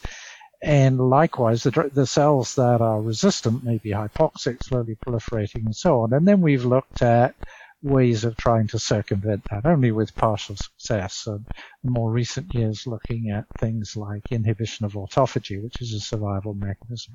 So that was the lab. In the clinic, I focused on GU because apart from testis, nobody else was doing it. I see. And there were, these were the early days where there were a few. Alan Yagoda was at Memorial and had first shown evidence that the MVAC regimen could give dramatic responses in bladder cancer, albeit with some dramatic toxicity. Right. Yeah. And so I decided that I would start looking at GU, which led to bladder and prostate, kidney much later, and I didn't contribute to any of the major changes in that disease. And in fact, in my, you would call it fellowship, we call it oncology residency here. Fellows are people who come when they're fully trained. In my oncology residency, I spent a couple of months working with a urologist, a uro-oncologist, a guy called Michael Jewett, who remains actually a very good friend. I see. It seems to me, one of the points you made was that, DaVita combination cytotoxic chemotherapy, it did have initial success, pediatric ALL, Hodgkin's disease. And then we were so quick and tempted to think that it was only a matter of time before other diseases would so fall. Similarly, it feels as if we repeated that saga in the late 1990s, early 2000s when Gleevec had such tremendous success. And we felt that we'll soon know the tyrosine kinase behind every tumor. And then fast forward another decade, checkpoint inhibitors had tremendous success in melanoma and some patients with non-small cell lung cancer. And again, the idea was that it was only a matter of time, only a matter of combinations. Is this a sort of a recurring theme in oncology that it's so easy to believe that my tumor type of interest will be the next to succumb to something new and innovative? Yeah, I think we all want to be optimists, right? I mean, there have been some very important breakthroughs. Some of them, you've mentioned there, but I do agree with you. I think there's a certain naivety, and it's perhaps encouraged by some of the companies. I mean, with the Gleevec story, perhaps the things shifted very much towards molecular-based molecules away from chemotherapy, and that was sensible. But there's almost now, and you've written about this as have I, that there has to be, if only we knew the mutation, that personalized medicine's got to work. Right. And I think there's been a great deal of slowness, despite the evidence that's there for everyone to see, that if you look at these very large trials for personalized medicine, that really you end up, and the endpoint is usually response rate, that isn't any better than taking the next sort of developed drug off the shelf and using it willy-nilly. Now, you can always point to exceptional responders, but these are vanishingly rare. Right. No, I think that's well put. That's a topic that I want to visit with you. But I guess I just want to get a sense, before we jump into these topics that I know we could talk all day about, a sense of, I guess my question to you is, you're one of the few people I know who has really done a little bit, perhaps a lot, of sort of the three major domains of academic oncology, which is you've run clinical trials, you've run a laboratory, and you've also been a student and a critic of policy decisions around sort of cancer drug space. And these days, there is no more an Ian Tannock. There's three Ian Tannocks. There's one person who does the lab work. There's one person who does the trials. There's one person, maybe like me, who does the policy kind of side of things. What do you feel, what was the virtue of having done these things? Did it give you a broader perspective? Did you find you were made connections in ways that even surprised you? Or at sometimes did you feel spread too thin? Did you feel that it has to be split into different people? Probably all of the above. I see. I think you've got to realize that things were very different when, like you said, I came on staff at Princess Margaret in 1978 when I finished my oncology training.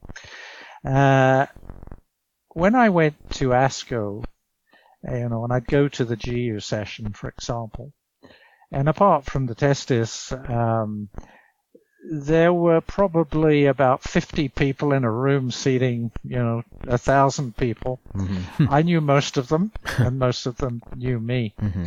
I mean, to give you a story, last ASCO, I was doing a teaching session, and then I wanted to go to the GU session. And I come to the GU session, which is in this hall, the Airy Hall or whatever it is, that holds, I guess, at least 2,000 people. And a guy at the door says to me, "You can't go in, it's full." Oh, wow. I mean, fortunately, I thought on my feet and just said, I told him a lie that I was presenting, so I got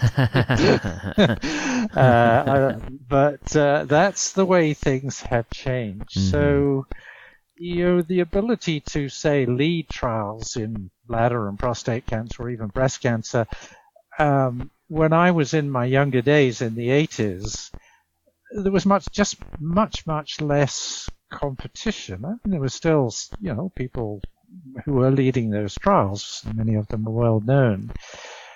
But, I could publish, our first trial in prostate cancer was a simple trial of prednisone, using it essentially as an androgen inhibitor, just showing that it worked and it decreased adrenal hormones. And we went on from there to do the mitoxantrone and the docetaxel trials. And I mean, having done those, and there not being a lot of competition, and the mitoxantrone trial was approved by the FDA, and then you have the good fortune that your company, which was then Sanofi Aventis, would actually come and seek your advice and invite you to lead a much larger trial, which fortunately, I mean, the different, the outcome is hyped. I mean, a 3-month difference in median survival is not actually massive, but it's enough to establish a new treatment. So I think that possibility existed then. I was never a star laboratory person. I always had grants. They were relatively small. I told you my group was small. I published in journals like Cancer Research and Clinical Cancer Research, but I was never a Nature Science Cell type publisher. So, I think we did solid work, and I don't think I would not be very well known for that per se. And I think the trials led to the criticism. I mean, I think you probably are more into the policy, but I mean, I think it sort of bent over more into policy because policy depends on good evidence-based medicine, right. Or it should be. It should do. And the criticism of policy comes from criticism of the evidence. And like you say, we're still seeing trials that are, basically flawed. And unfortunately, some of the trials now, I mean, we're seeing some good trials too. I mean, in my area of prostate cancer, I mean, there's been remarkable improvement that's led to real survival and quality of life improvement for for men with prostate cancer. But for many of the trials, there are people who are very intelligent and must know are lending themselves to work with companies and being persuaded to accept trial designs that are skewed in such a way to give a result that pharma would like to see. Not always. There's been some good pharma trials too, but sometimes that's happening, and I find that very depressing. Yeah, that to me is one of the depressing themes of some trials. I think you're absolutely right in the sense that take a field like prostate cancer, there are a number of drugs that are clearly life-prolonging agents, abiraterone, enzalutamide, the use of docetaxel, which we've gotten, arguably even better at giving it perhaps sooner and in different states. And at the same time, we have a number of drugs in prostate cancer that are very question mark, radium 223, sipuleucel T. And we have a Me Too mentality. There's Enza, but there's apalutamide. Duralutamide, right. Yes. they're coming fast and furious. And I guess the question is, when you have a drug that really is active, you can get. I feel like people have a license to get away with some sort of sloppiness in trials. I mean, it's good to know a drug is active, but it's even better to know what's the way I can use the drug with the least toxicity, the least duration, but preserve the maximum benefit. And that's a principle that's lost because the company's incentive is to use the most drug with toxicity that they don't really care about, a manageable toxicity. And if the benefit is the same or a little bit lower, they don't really care about that. Their goal is maximizing market share. And there's a tension, I think, between trials that maximize market share and trials that have restraint and carefully use the drug. Would you agree with that characterization? How do you think about that? I do indeed. Yes. I mean, if you take the initial trials of abiraterone and enzalutamide have had very similar paths, but even though their mechanism of action is slightly different. And in every trial, after chemotherapy, before chemotherapy, and hormone-sensitive disease, all of those trials, I think, were actually well done. They were initially placebo-controlled. They weren't. Yeah. Enza and Abi were never compared head-to-head, and they won't be. Right. But their degree of benefit is about the same. Right. And their overall tolerance is probably similar.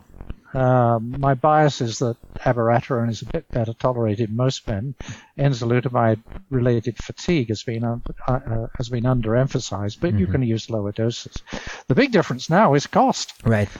And basically, on that basis, I would use abiraterone for everything. Right. Even in trials, for example, enzalutamide, apalutamide, duralutamide, they look for a niche. Right. And they do these trials showing that you've got men with rising PSA, with castrate-resistant disease, and no overt metastases. And there are good trials showing that these agents delay the advent of metastases, and they're showing now improved survival. So that's a good thing. But all my colleagues say, "Oh yes, you've got to use one of those." And I'd say, "I'd use abiraterone. I can get abiraterone for a factor 10 less in cost, right? And it's bound to have the same effect. Right. It has the same effect in every other situation. Right. So, but I don't think that obviously the companies would hate for that to happen. And I mean, we have a lot of drugs like that. We have a lot of Me Too agents, bisphosphonates. And yes. Some bisphosphonates are developed for osteoporosis, others for preventing bone loss in cancer. They're probably all interchangeable. Right. PD-1 inhibitors. Right. We've got two out there, and they're equally expensive. But everything that Pembro can do, Nivo can do, even though they're tested in different niches. And hopefully somebody will have the good sense to say, there's about 10 of them in development, as you know, that, wow, maybe if we can show that it acts just as well as Pembro or Nivo in a couple of situations, we could then introduce this drug at a tenfold reduction in price. Right. And then everybody.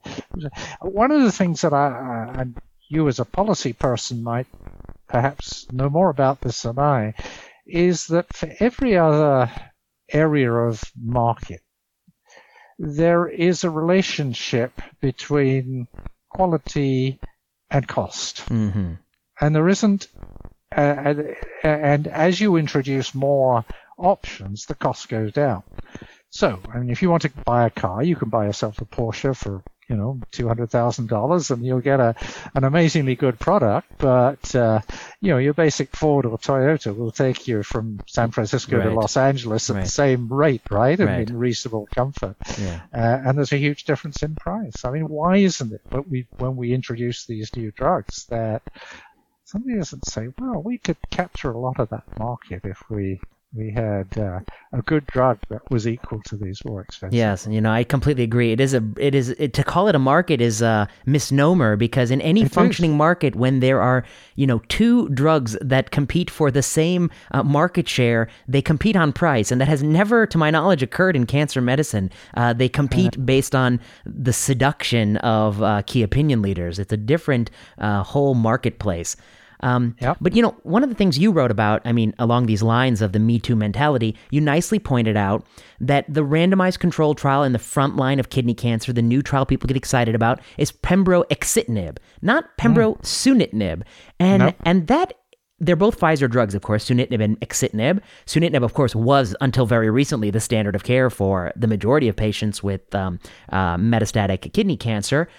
It was a calculated substitution, and it's not explained by any of the tyrosine kinase properties of the drugs. It's only explained, as you point out, based on, I believe, the patent length and when the generic drug will come. Yes. Sunitinib is due to come off patent, I think, early next year in the United States, and its price will obviously drop dramatically. There'll be generics. And, it's the axitinib, I think his patent lasts the late 2020s, 2028 or something like that. It's absolutely ridiculous that this could happen, but... what we should be doing is having, just fairly small trial, because you obviously have to find the right dose to put drugs together. But I think that Pembro and sunitinib will work just as well as Pembro and axitinib. Right. And with no more toxicity if you find the right dose. Right. And of course the company and some of its people who work with them say, oh, but we did this trial, there was toxicity. Yes, but you've got to find the right dose. Right. And I think, if we have many, of course, TKIs used in kidney cancer, axitinib, sunitinib, pazopanib. We still lack really good head-to-head trials where we're titrating the dose appropriately to see if we can get equal therapeutic effect. There are a lot of people who believe that if you progress on sunitinib, instead of switching to axitinib, you could have always done just as well by continuing sunitinib at sort of at as high doses you can tolerate. Let's talk for a second about, the elephant in the room, which is something that you've courageously written about, but very few people have written about, which is, as you point out, the people who are medical oncologists who are often lending their name to these clinical trials, they're very smart people. They've trained at the best institutions, and they're very thoughtful oncologists. And yet we see over and over that they are willing to endorse, and sometimes even more strongly than that, to actually sell or to hype clinical trials that have some deep fundamental faults and flaws. And you have written about the financial conflicts. The fact that many of these doctors are deriving a substantive portion of their income from consulting with companies. And I think you've been a little bit even harsher than that. What are your thoughts about the pervasive role of financial conflict? How has it changed over your career from when you started to today? Was this problem always this bad? No, I don't think it was. I think there were always some payments made, and I remember Larry Einhorn, who's a good mate of mine, when he became the ASCO president, and I was with him when he'd been elected, and I said to him, one of the best things you could do, Larry, would be to stop having the Bristol-funded president's reception at ASCO. I think you should have a reception, but surely ASCO can pay for it. And he said to me, Ian, I've already decided that. It's got to stop. Okay. So, yes, it was going on at meetings like, and ASCO was far more, and obviously they still derive a lot of benefit from that exhibition hall that you need a dose of ondansetron to walk around, or at least I do. But I think I think that they have cleaned up their act a lot in terms of centrally, at least they keep the companies out of the main part of the meeting. But the companies are very pervasive. It's very difficult because the companies now control the drugs. And if you want to do clinical trials, you have to work with companies. But you don't have to take their silver. And, I mean, let's face it, we're pretty darn well paid oncologists. I mean, certainly in the Western world. I know it's more difficult in some parts of Europe and so on where they're not nearly so well paid. But I mean, people in the United States, Canada, and Britain, etc., they get quite good salaries from Western Europe, and they don't need to take that extra money. I mean, my own policy was that I would sit on things like advisory boards if it was a true advisory board, which I would define as no more than perhaps about 8 oncologists advising a company on how to devise a trial. And I wrote with 1 or 2 other people, in fact, initially with those 2 company people, the docetaxel trial. Right. And then we had a larger meeting. But you don't have to take money. If they want to, give money, I mean, people, I've always put any consultation fees for that in a research fund, and that's enabled me to work and pay a lot of research fellows, and most of my publications have been with the research fellows. I mean, critics would say we're still getting benefit, which is true, but I think it is a little bit different than putting money actually into your own pocket. Some universities and cancer institutes have now tightened up, and you have the Sunshine Act in the States that at least it's moved it to the public. But declaring it doesn't stop bias being there, and that's pretty darn obvious. I mean, we criticize I know you've got a paper you're writing on the PROfound trial which I think was certainly a skewed trial to make olaparib look good, and it was the same in the Poland trial. Yeah. That very well-known, very intelligent people put their names to this, and actually, if you look at the first ESMO presentation of the PROfound trial, the list of conflicts of interest is as long as the abstract, if not longer. I mean, why do people need that? I mean, I can understand. I mean, I think it is different having research funds. I think it is different, using funds for research because it is difficult with drying up of public funding. But I think personal gain is something that all oncologists should stay away from. Yeah. And I think they can easily afford to. I think that I think you're right. I mean, I've said similar things, and I think it's also it's the combination of there are real advisory boards, as you note, and then there are sort of token advisory boards. Absolutely. And I think that people forget that if you're an oncologist at University X and you get invited to a token oncology board and they give you $5,000 and they pretend as if everything you're saying is really, really interesting, the combination of the sort of appeal to your vanity and the money, I think, is a powerful psychological stimulus to ally yourself with the drug, with the trial, to sort of disarm you as a critic of the trial. A potential critic is disarmed, and to make you sort of a marketeer for that product. Oh, it's done purposely. I mean, Vinay, absolutely. I mean, this is pretty much chicken feed for the companies, given how much they're now charging for their drugs. And if they give, 2,000, 3,000, 5,000, 10,000 a year to oncologists it's very hard for those oncologists to get up and say, look, your drug pricing is obscene. I mean, how can you say that when people have been putting money in your pocket? And they not only do it with oncologists, by the way, they do it with patient groups. Yes, and that's even sadder, I mean, they give money to patient groups, and then these patient groups should be really the people who are saying, look, this pricing of oncology drugs is ridiculous. But in fact, I find many of them are deeply silent on the issue. And the other thing that they're allied with the industry on is the lower regulatory standards. I think many of the patient, and I put the patient in quotes, because some of them are to varying degrees really do represent the interests of the industry, but often they call for lower and lower hurdles to get the drug to market. Why, it's gotten to the point where, a response rate in 40 people, 60 people, that can get you market. But it won't be long before somebody says, why 40 or 60? Why not 10? Why not 5? Why not 2? Why not even one response? And then let's just, right. And I think that that's a perverse incentive. I haven't yet studied it. Oh, actually, I'll skip that part because somebody's going to scoop me on this podcast.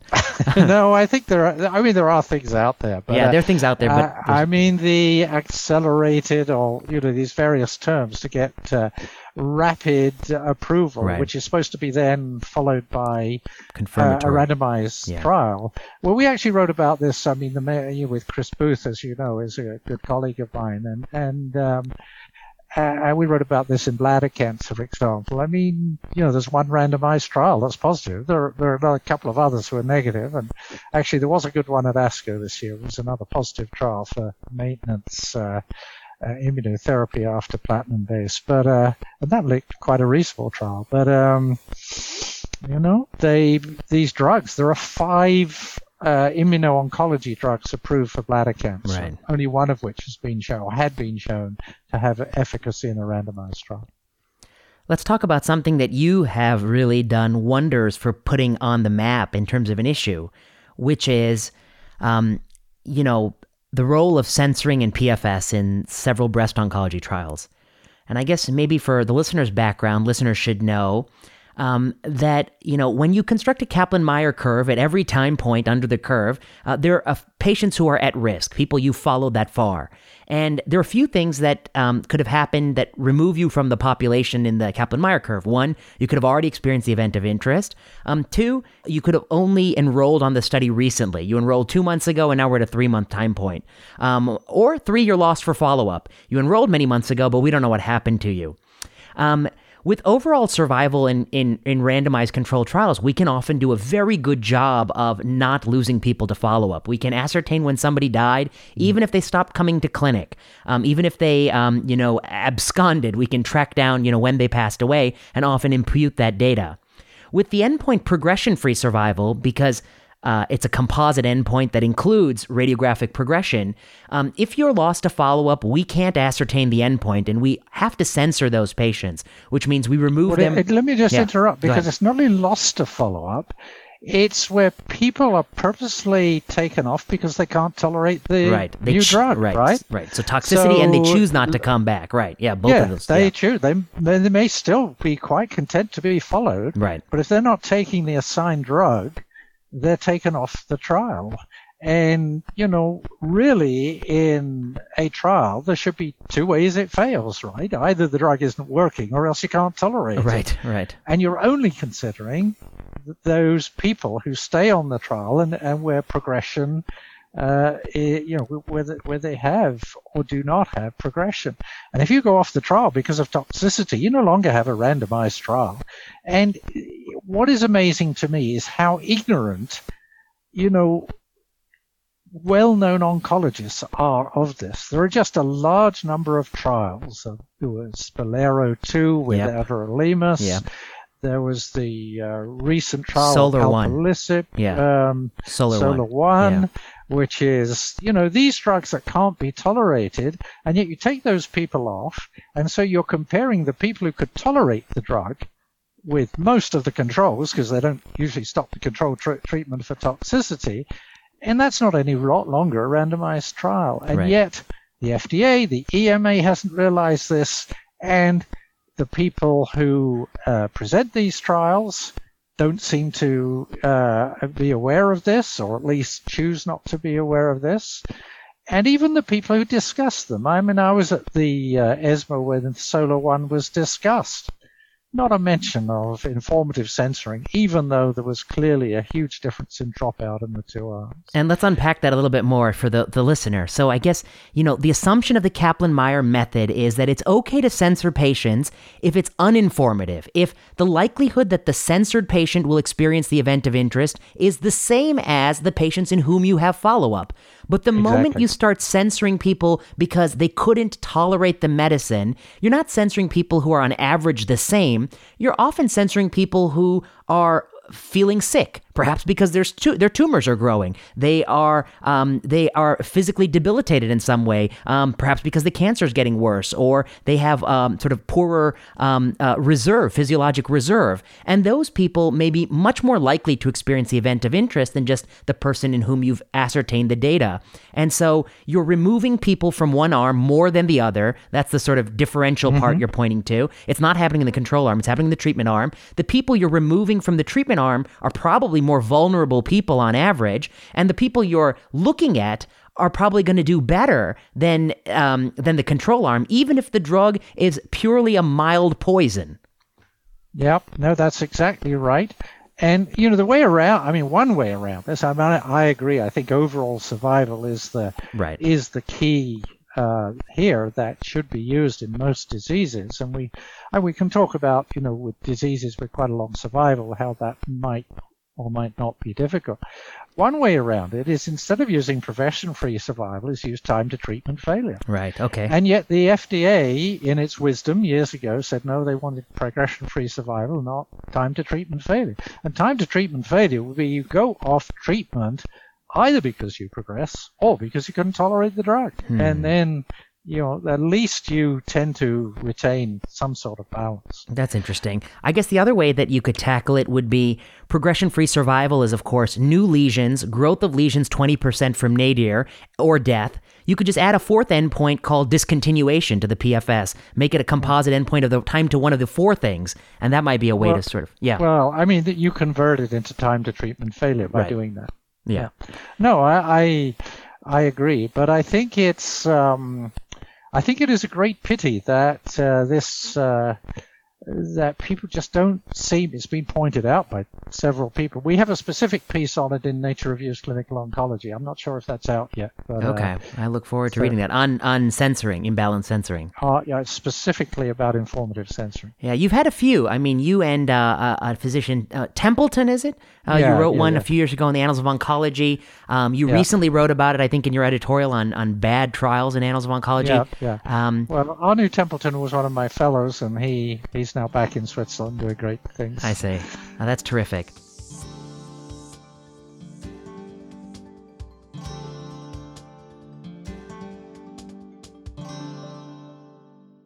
Let's talk for a minute about the limits of personalized oncology.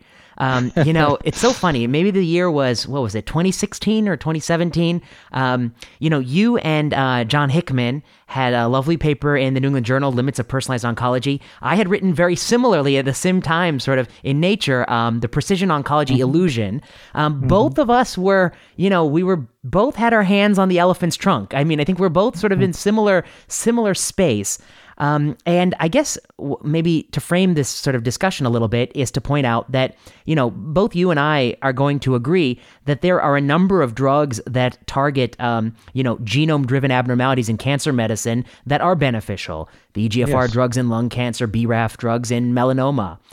But increasingly in oncology, we're seduced by the idea that we're going to sequence in broad panels people with all sorts of tumor types. We're going to find a single mutation or a handful of mutations, and we're going to come up with a cocktail of personalized drugs, or the purple pill for the patient, and we're going to give the right pill to the right patient based on their genomic profile, irrespective of tissue of origin.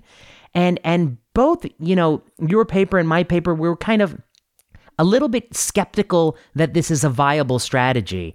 I'm wondering if you could talk a little bit about what brought this issue, to your attention, and what are some of your thoughts on it? I think what brought it to my attention, and I think the same sort of stimulus probably enters both of our minds, is that when you see something that is being overhyped, and even in our cancer center, we we had a campaign from our foundation based on personalized medicine. And I really disagreed with the head of our foundation that raises money. And so when I thought about it, I mean, the thing is to look at the evidence. And the evidence is that, and they had a big program at Princess Margaret, and I was referring patients in the early days to it. But when you actually look at the number of patients going in and the number that you can actually characterize, which is perhaps about 40%, 50%, and then you look at the number where there is a drug that at least nominally attacks the mutation that is present, and then the number that get it because other things happen, right. And then you get you come down to a response rate that's generally, those going in, less than 10%. And of course, one of the things that happens is people forget the initial denominator, the shrinking denominator, which has been a problem in trials for a long time.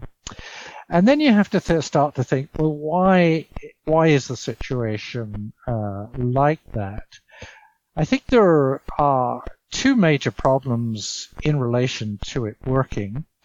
One is the limitation on targeted agents and their toxicity, so the difficulty of combining even two of them, but more than two of them.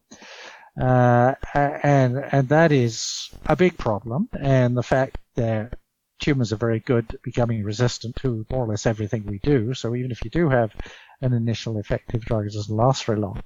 But then the biggest problem, which has emerged since 2011, is intra-tumor heterogeneity.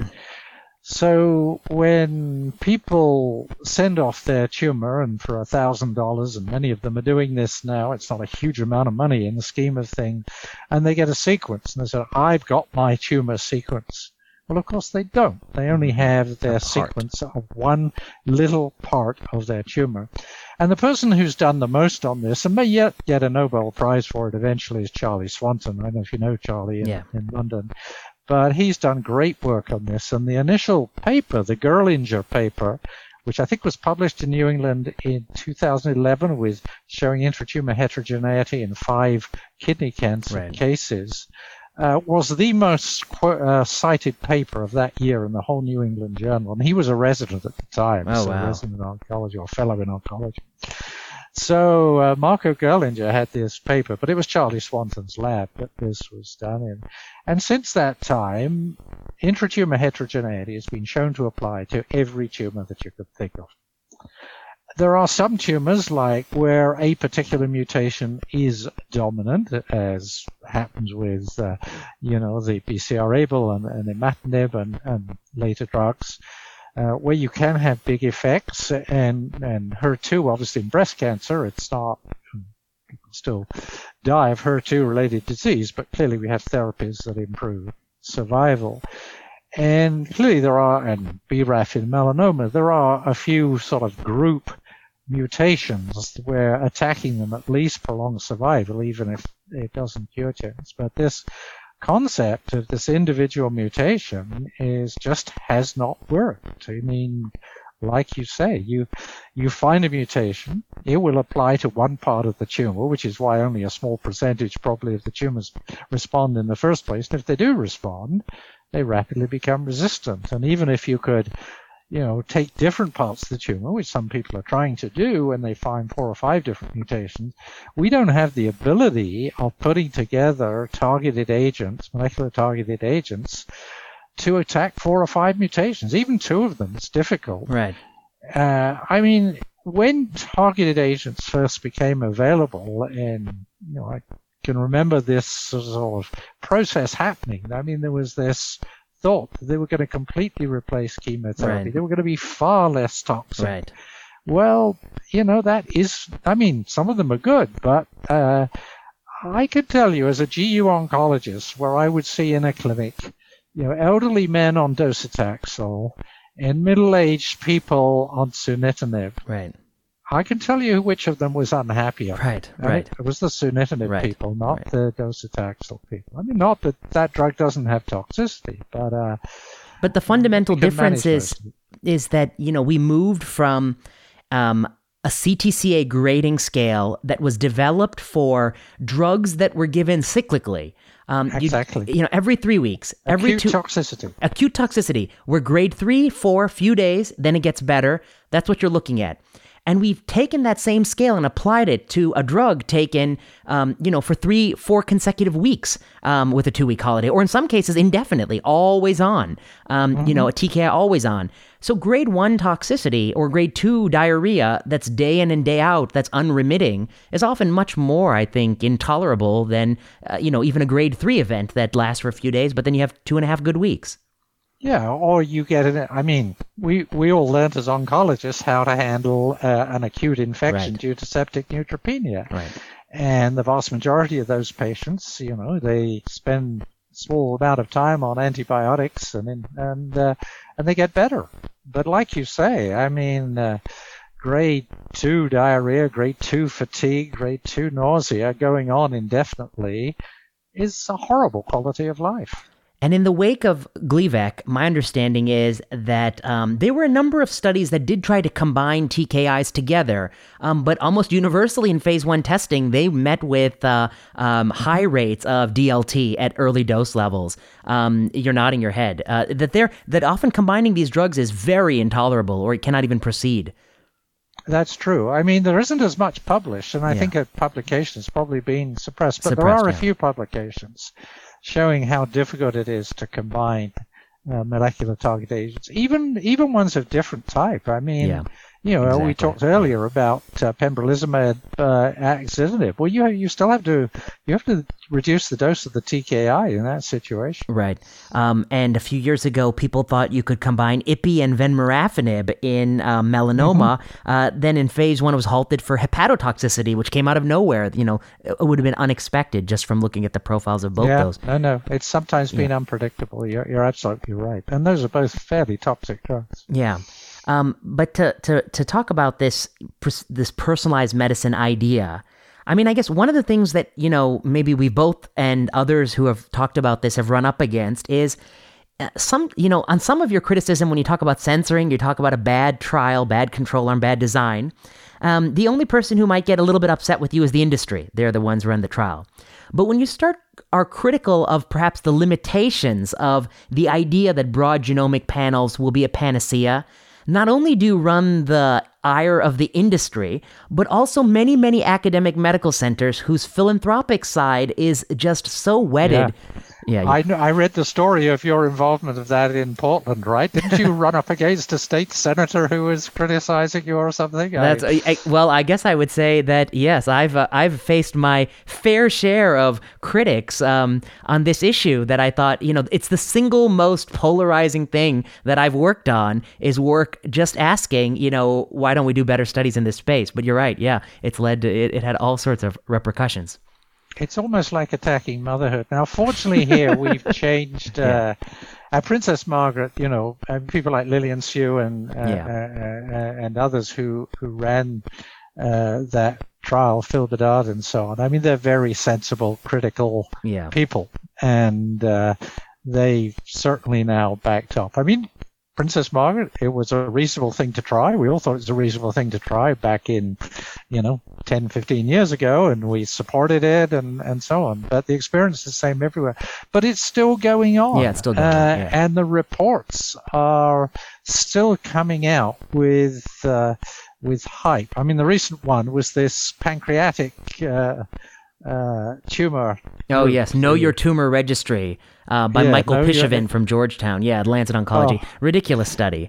I mean, of thousands. And the response rate was 2.something%. Right, yeah. That's what people forget is that, just to flesh out to listeners, if you have 1,000 people who come to you and they say, I want you to do something good for me, 500 of them you shuttle down this pathway of getting this, tumor profiling. These studies show over and over again that a sizable fraction of people will pass away while they're waiting for the report. And every one of these studies does not include them in the denominator. They only look at of the people who got the targeted drug, how did they do? But you have done, the person who seeks out your care who passed away while waiting for the report, they're not going to be too happy that, that you're citing data that excluded them.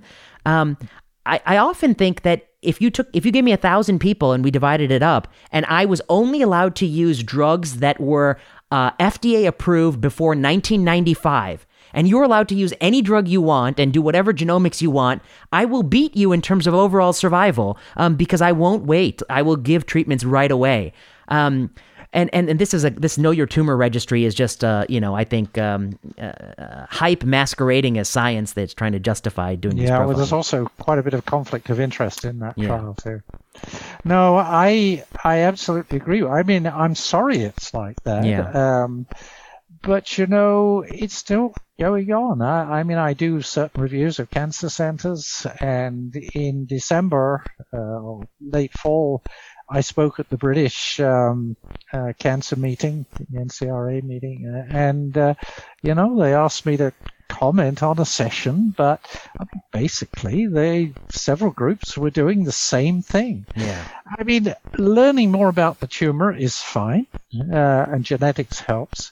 I mean, I think moving to proteomic profiles, seeing what the genes do might give you some new avenues, and certainly I certainly never criticize research that taught us more about the biological properties of tumors, but as a treatment, it has not worked. There was the large French study, which both John Hickman and I reviewed and wrote an editorial on, but the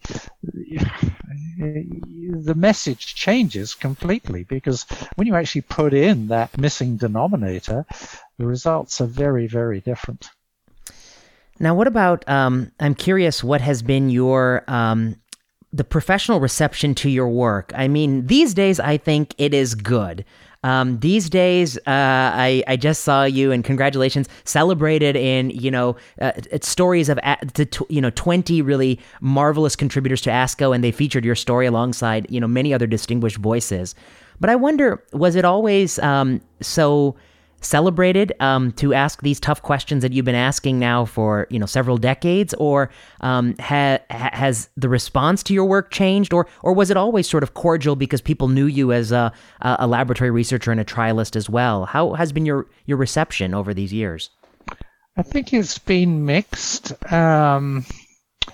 Obviously, when you criticize directly a trial that somebody else has authored, people, at least for a while, are going to feel slighted, and they're going to look at ways of criticizing. I mean, I know Johann de Bono very well.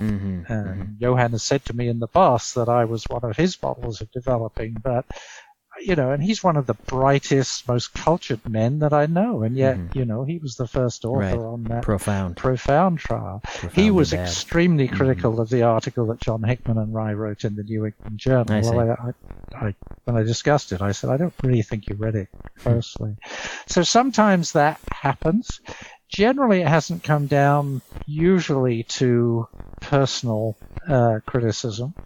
There are one or two people I won't name where perhaps that might have, but generally I've got on reasonably well with my colleagues. I think some of them probably think, oh, there's that guy again, he's always criticizing.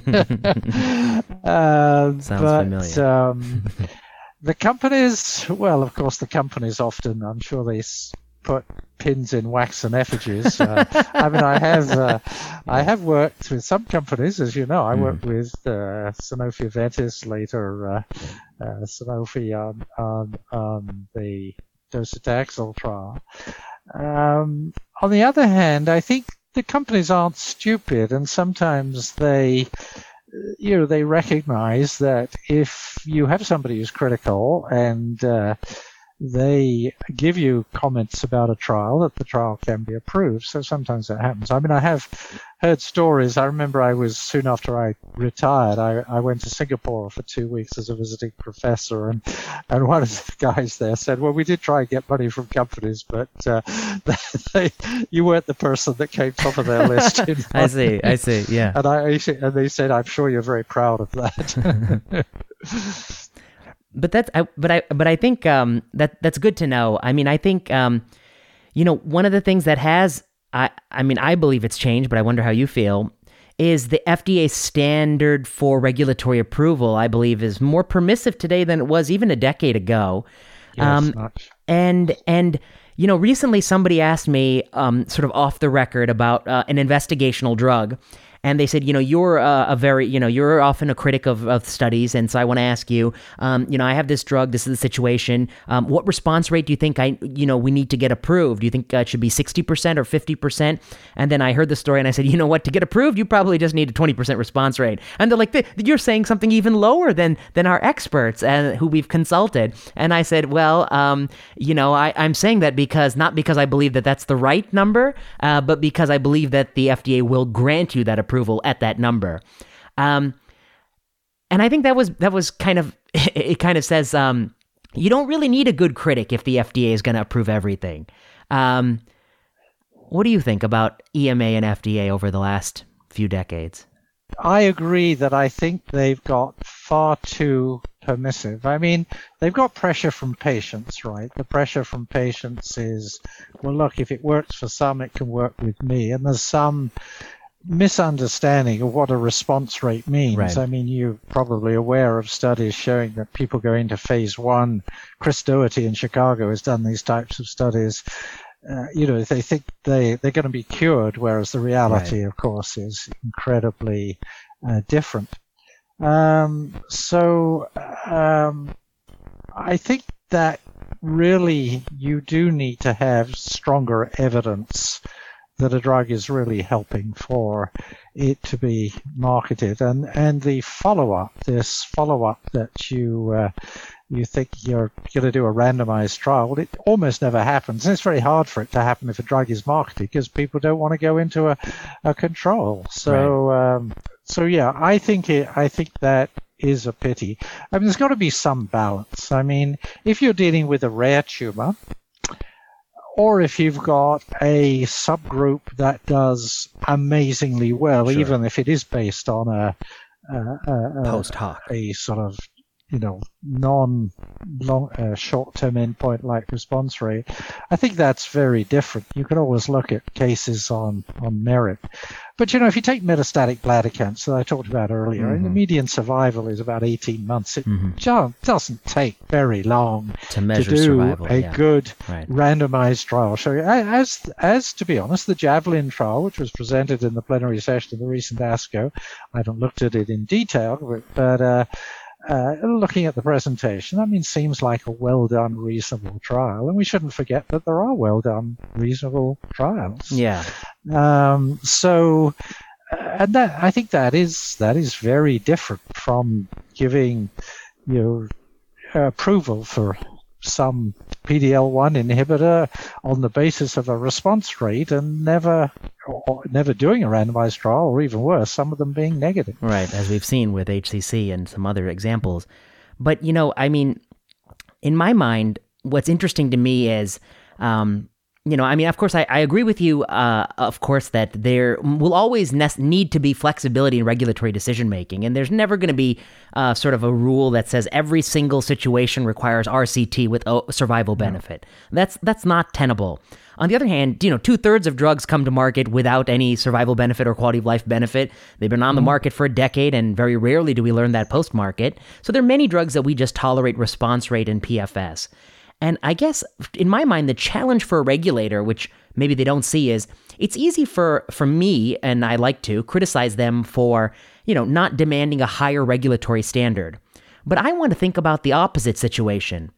Somebody from the other side is going to cut their legs out from them. By that I mean, there's somebody out there with a drug with a 16% response rate, and they're going to ask the question, if you'll approve 18% response rate, why not 16? Now in, checkpoint inhibitors, we're down to 11% or 13% get approval. So they're going to say, if 13% can get approved, why not 9%? And then somebody said, we approved a drug with 9% had grade 5 AE. That was a recent approval. Somebody's going to say, why not 12% grade 5 AE? Why not 14%? And so I feel like the FDA is pitching their tent on a side of a mountain. They're going to slide down. And the nice thing about when you prove survival or quality of life benefit is that, you have sort of a philosophical flat part to put your tent on. When you start accepting sort of just a slippery slope of surrogate endpoints, there's no limit to the lower bound. And somebody's going to say, you're just stifling my innovation. Why not go a few points lower? Let patients decide. Who are you to decide? Which is the argument that the FDA uses. Yeah, no, I agree with everything you say. I mean, I think the standard for common diseases should remain a randomized trial. In most of them, I mean, there's been a remarkable ability to do randomized trials, even in subgroups. I mean, even in, yes. ALK inhibitor lung cancer, now admittedly with PFS as an endpoint, but and I mean, I'm willing to accept it if there are limitations on what you can do and if the difference is good, provided that you rule out things like informative censoring. Right. But I mean, the fact that, they would accept trials like POLAR, like SOLAR-1, right. like PROfound as reason for marketing when there are clearly big holes in the way the trials are done. I think they should have said to AstraZeneca with PROfound, okay, olaparib clearly it's got activity in HDR, prostate cancer, in specifically DNA BRCA1, repair BRCA2, deficient cancers. But look, your patients hadn't had standard treatments, at least half of them. Yeah. I'd love to see somebody do a trial of olaparib versus carboplatin. Yeah, I would love to see it. I expect olaparib will lose significantly to carboplatin, in my opinion. It'll certainly lose on cost. That's it'll for lose sure. on cost. Yeah, I think it would lose on efficacy too, is my bet.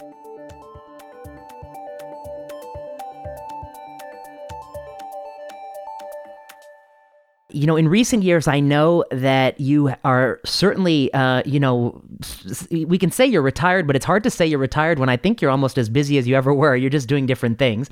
But I often see you, investing significant time and energy in doing sort of global outreach and education. And the last thing I wanted to ask you, before I let you go, and thank you for your time, is if you might talk a little bit about, what have you found from your recent work in, I guess, the last 5 years or so, running courses globally? I know you participate in some courses in India. I know you've gone to the Middle East a couple of times. It's a real service, I think, for the trainees there in these places. I wonder what you get out of it, what you feel has come from it. Yeah, I do like doing this, and I've always enjoyed teaching. And I think my career has been built on the shoulders of trainees, and we've had this incredibly successful clinical research fellows program at Princess Margaret. There are about 60 of them there now. And I would, throughout my career, supervise no more than 2 at a time. I see. And many of the first authors are those. I know that's true of you, too. So I get a lot of I get a lot of pleasure out of teaching, and I get a lot of pleasure out of seeing people then proceed to do other things. One of the things that I have found is that despite the resources being more limited in places like India, Pakistan, Vietnam, Nepal, Kenya, I've been, that the actual native intelligence and often knowledge of the people that I interact with in these places is very good. I mean, of course, like everywhere else, it's variable, and the people, to some extent, are selected. I mean, people trained at the Tata are different to people trained in some of the poorer places in India, but there's extremely intelligent people there. The other concept is there's the ability to do trials, and I think we're going to see more and more of that in these countries that can assess things like cost, and cost is inversely proportional to accessibility. And so I think there's amazing potential in doing that. So yes, I mean, and of course, one of the things I can't do right now, I mean, I don't want to do Zoom courses, but and I have chaired over the last 3 years the ASCO it's now called the International Education Study Group, and I continue to be involved with those. So we do a variety of courses in different countries, and some of those we maintain mentorship. So I think that's very satisfying, and it gives you a way of looking at things differently. I mean, if you go to a country like India, there are very few people that are going to access PD-1 and PD-L1 inhibitors. Right. And so, you have to start asking questions in different ways. I've been trying to persuade them to do a trial where, they take a PD-1 inhibitor and give it once every 3 months at about, a fifth of the dose. And because the original evidence that the doses you need are lacking. Yeah. And there's good evidence that much lower doses and less frequent administration could probably work just as well.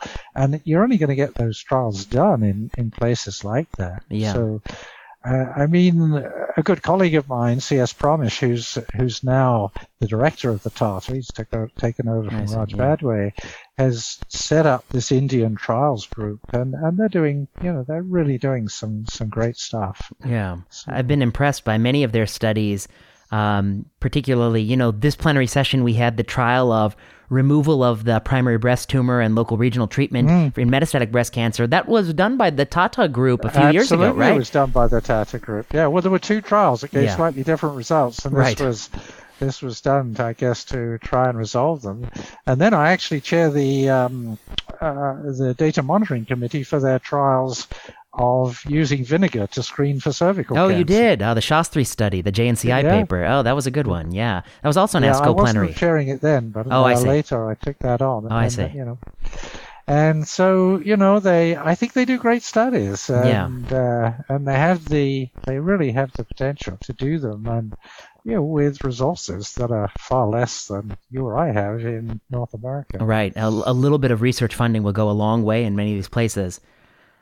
Well, Dr. Tanak, this has been, really fascinating to sort of get to hear about your thoughts on so many of these topics that I've been a long admirer of your writings and lectures, and I would tell people that it still is. It's not easy to see some of your lectures. Some people, there are a lot of recorded videos out there. There are not too many of yours. I believe Is probably that right? Yeah. I haven't really looked. I think there are a few that people tell me about. There are few, yeah, but they're hard to get to. I mean, a lot of them are behind ASCO. You have to log in. Or ESMO, you have to log in, but they're always spectacular, really thoughtful. And I guess, I think that's so important in oncology. I guess I would say that my favorite thing about oncology, is obviously, I think the day-to-day patient care is what I really like about it. But my favorite thing about the research side of things is the sort of breadth of kind of things we get to think about. We get to think about everything from drug delivery to dosing to how do you run the study. And it is a constant challenge to try to think about it better and try to articulate it better when you try to teach it to somebody. And so I've always admired how well and how effortlessly it seems like you do those things. It's not really effortless. It's not? It takes a lot of time to think how you want to explain it. It always takes effort, yeah. No, I have likewise admired your writing. It's funny, I saw a paper come up when, some sent me a summary the other day of history of surrogate endpoints approved by the FDA, and I said, that's got to be a Vinay Prasad paper. I mean, that wasn't, we've done a lot of work. I don't know about that particular one, but we've done a lot of work on surrogate endpoints. I got very interested in it.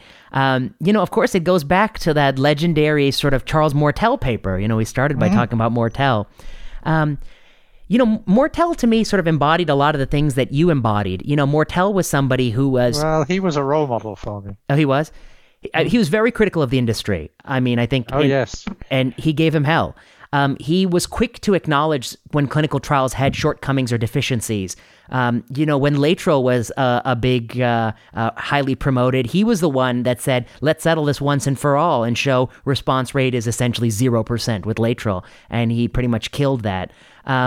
He did a number of really good studies and always sort of a proponent for carefully measuring and carefully thinking about your work. And I guess, hopefully that, in the future, there'll be more people like you, like Dr. Mortel, like Bernie Fisher, who, carry forward this idea. But I think it's a tough time to do it, especially with the sort of omnipresent role of the industry and the key opinion leader. So we shall see where oncology will go. Yeah, one of my first askers, I heard Mortel talk about the 5-FU levamisole adjuvant therapies, and he put up this slide, cost of levamisole to an American sheep. I don't know what the number was, I've forgotten. $5. Cost of levamisole to an American cancer patient, $300. Yeah. No, that was a great example. Yeah, that was the one where he ran the levamisole trial, and it was heavily federally funded. And when they raised the price after the positive results, he was furious. And yes, he was. Yeah, he really took them to task. These days, you'll hear a little bit of empty rhetoric about it, but you'll never see anyone really furious. I mean, I've said before, I think that if somebody is a leader in a type of cancer and they really are offended by the high drug price, they cannot simultaneously take personal payments, because the high drug price it becomes the personal payment. And if they really had a problem with the high drug price, they should refund the personal payment and say lower the price. Yep, I agree with you. Well, Dr. Tanek, thank you so much for doing this, and I look forward to the next the next paper that you put out there. I'll be looking for it. Likewise. Take care, Vinay. Bye-bye. You've been listening to Season 2 of Plenary Session. I've been your host, Dr. Vinay Prasad. Plenary Session was produced by Kiana Klossner. Music by Ian Straley and Audrey Tran. Review this podcast at the iTunes Store. Supporters of this podcast can back us on Patreon. Patreon allows you to support artists you like, and Patreon backers will get access to all of the slides discussed on Plenary Session. Got questions for the show? Tweet to us at plenary_session or email us at plenarysessionpodcast@gmail.com. We love fielding listener questions. Thanks for listening.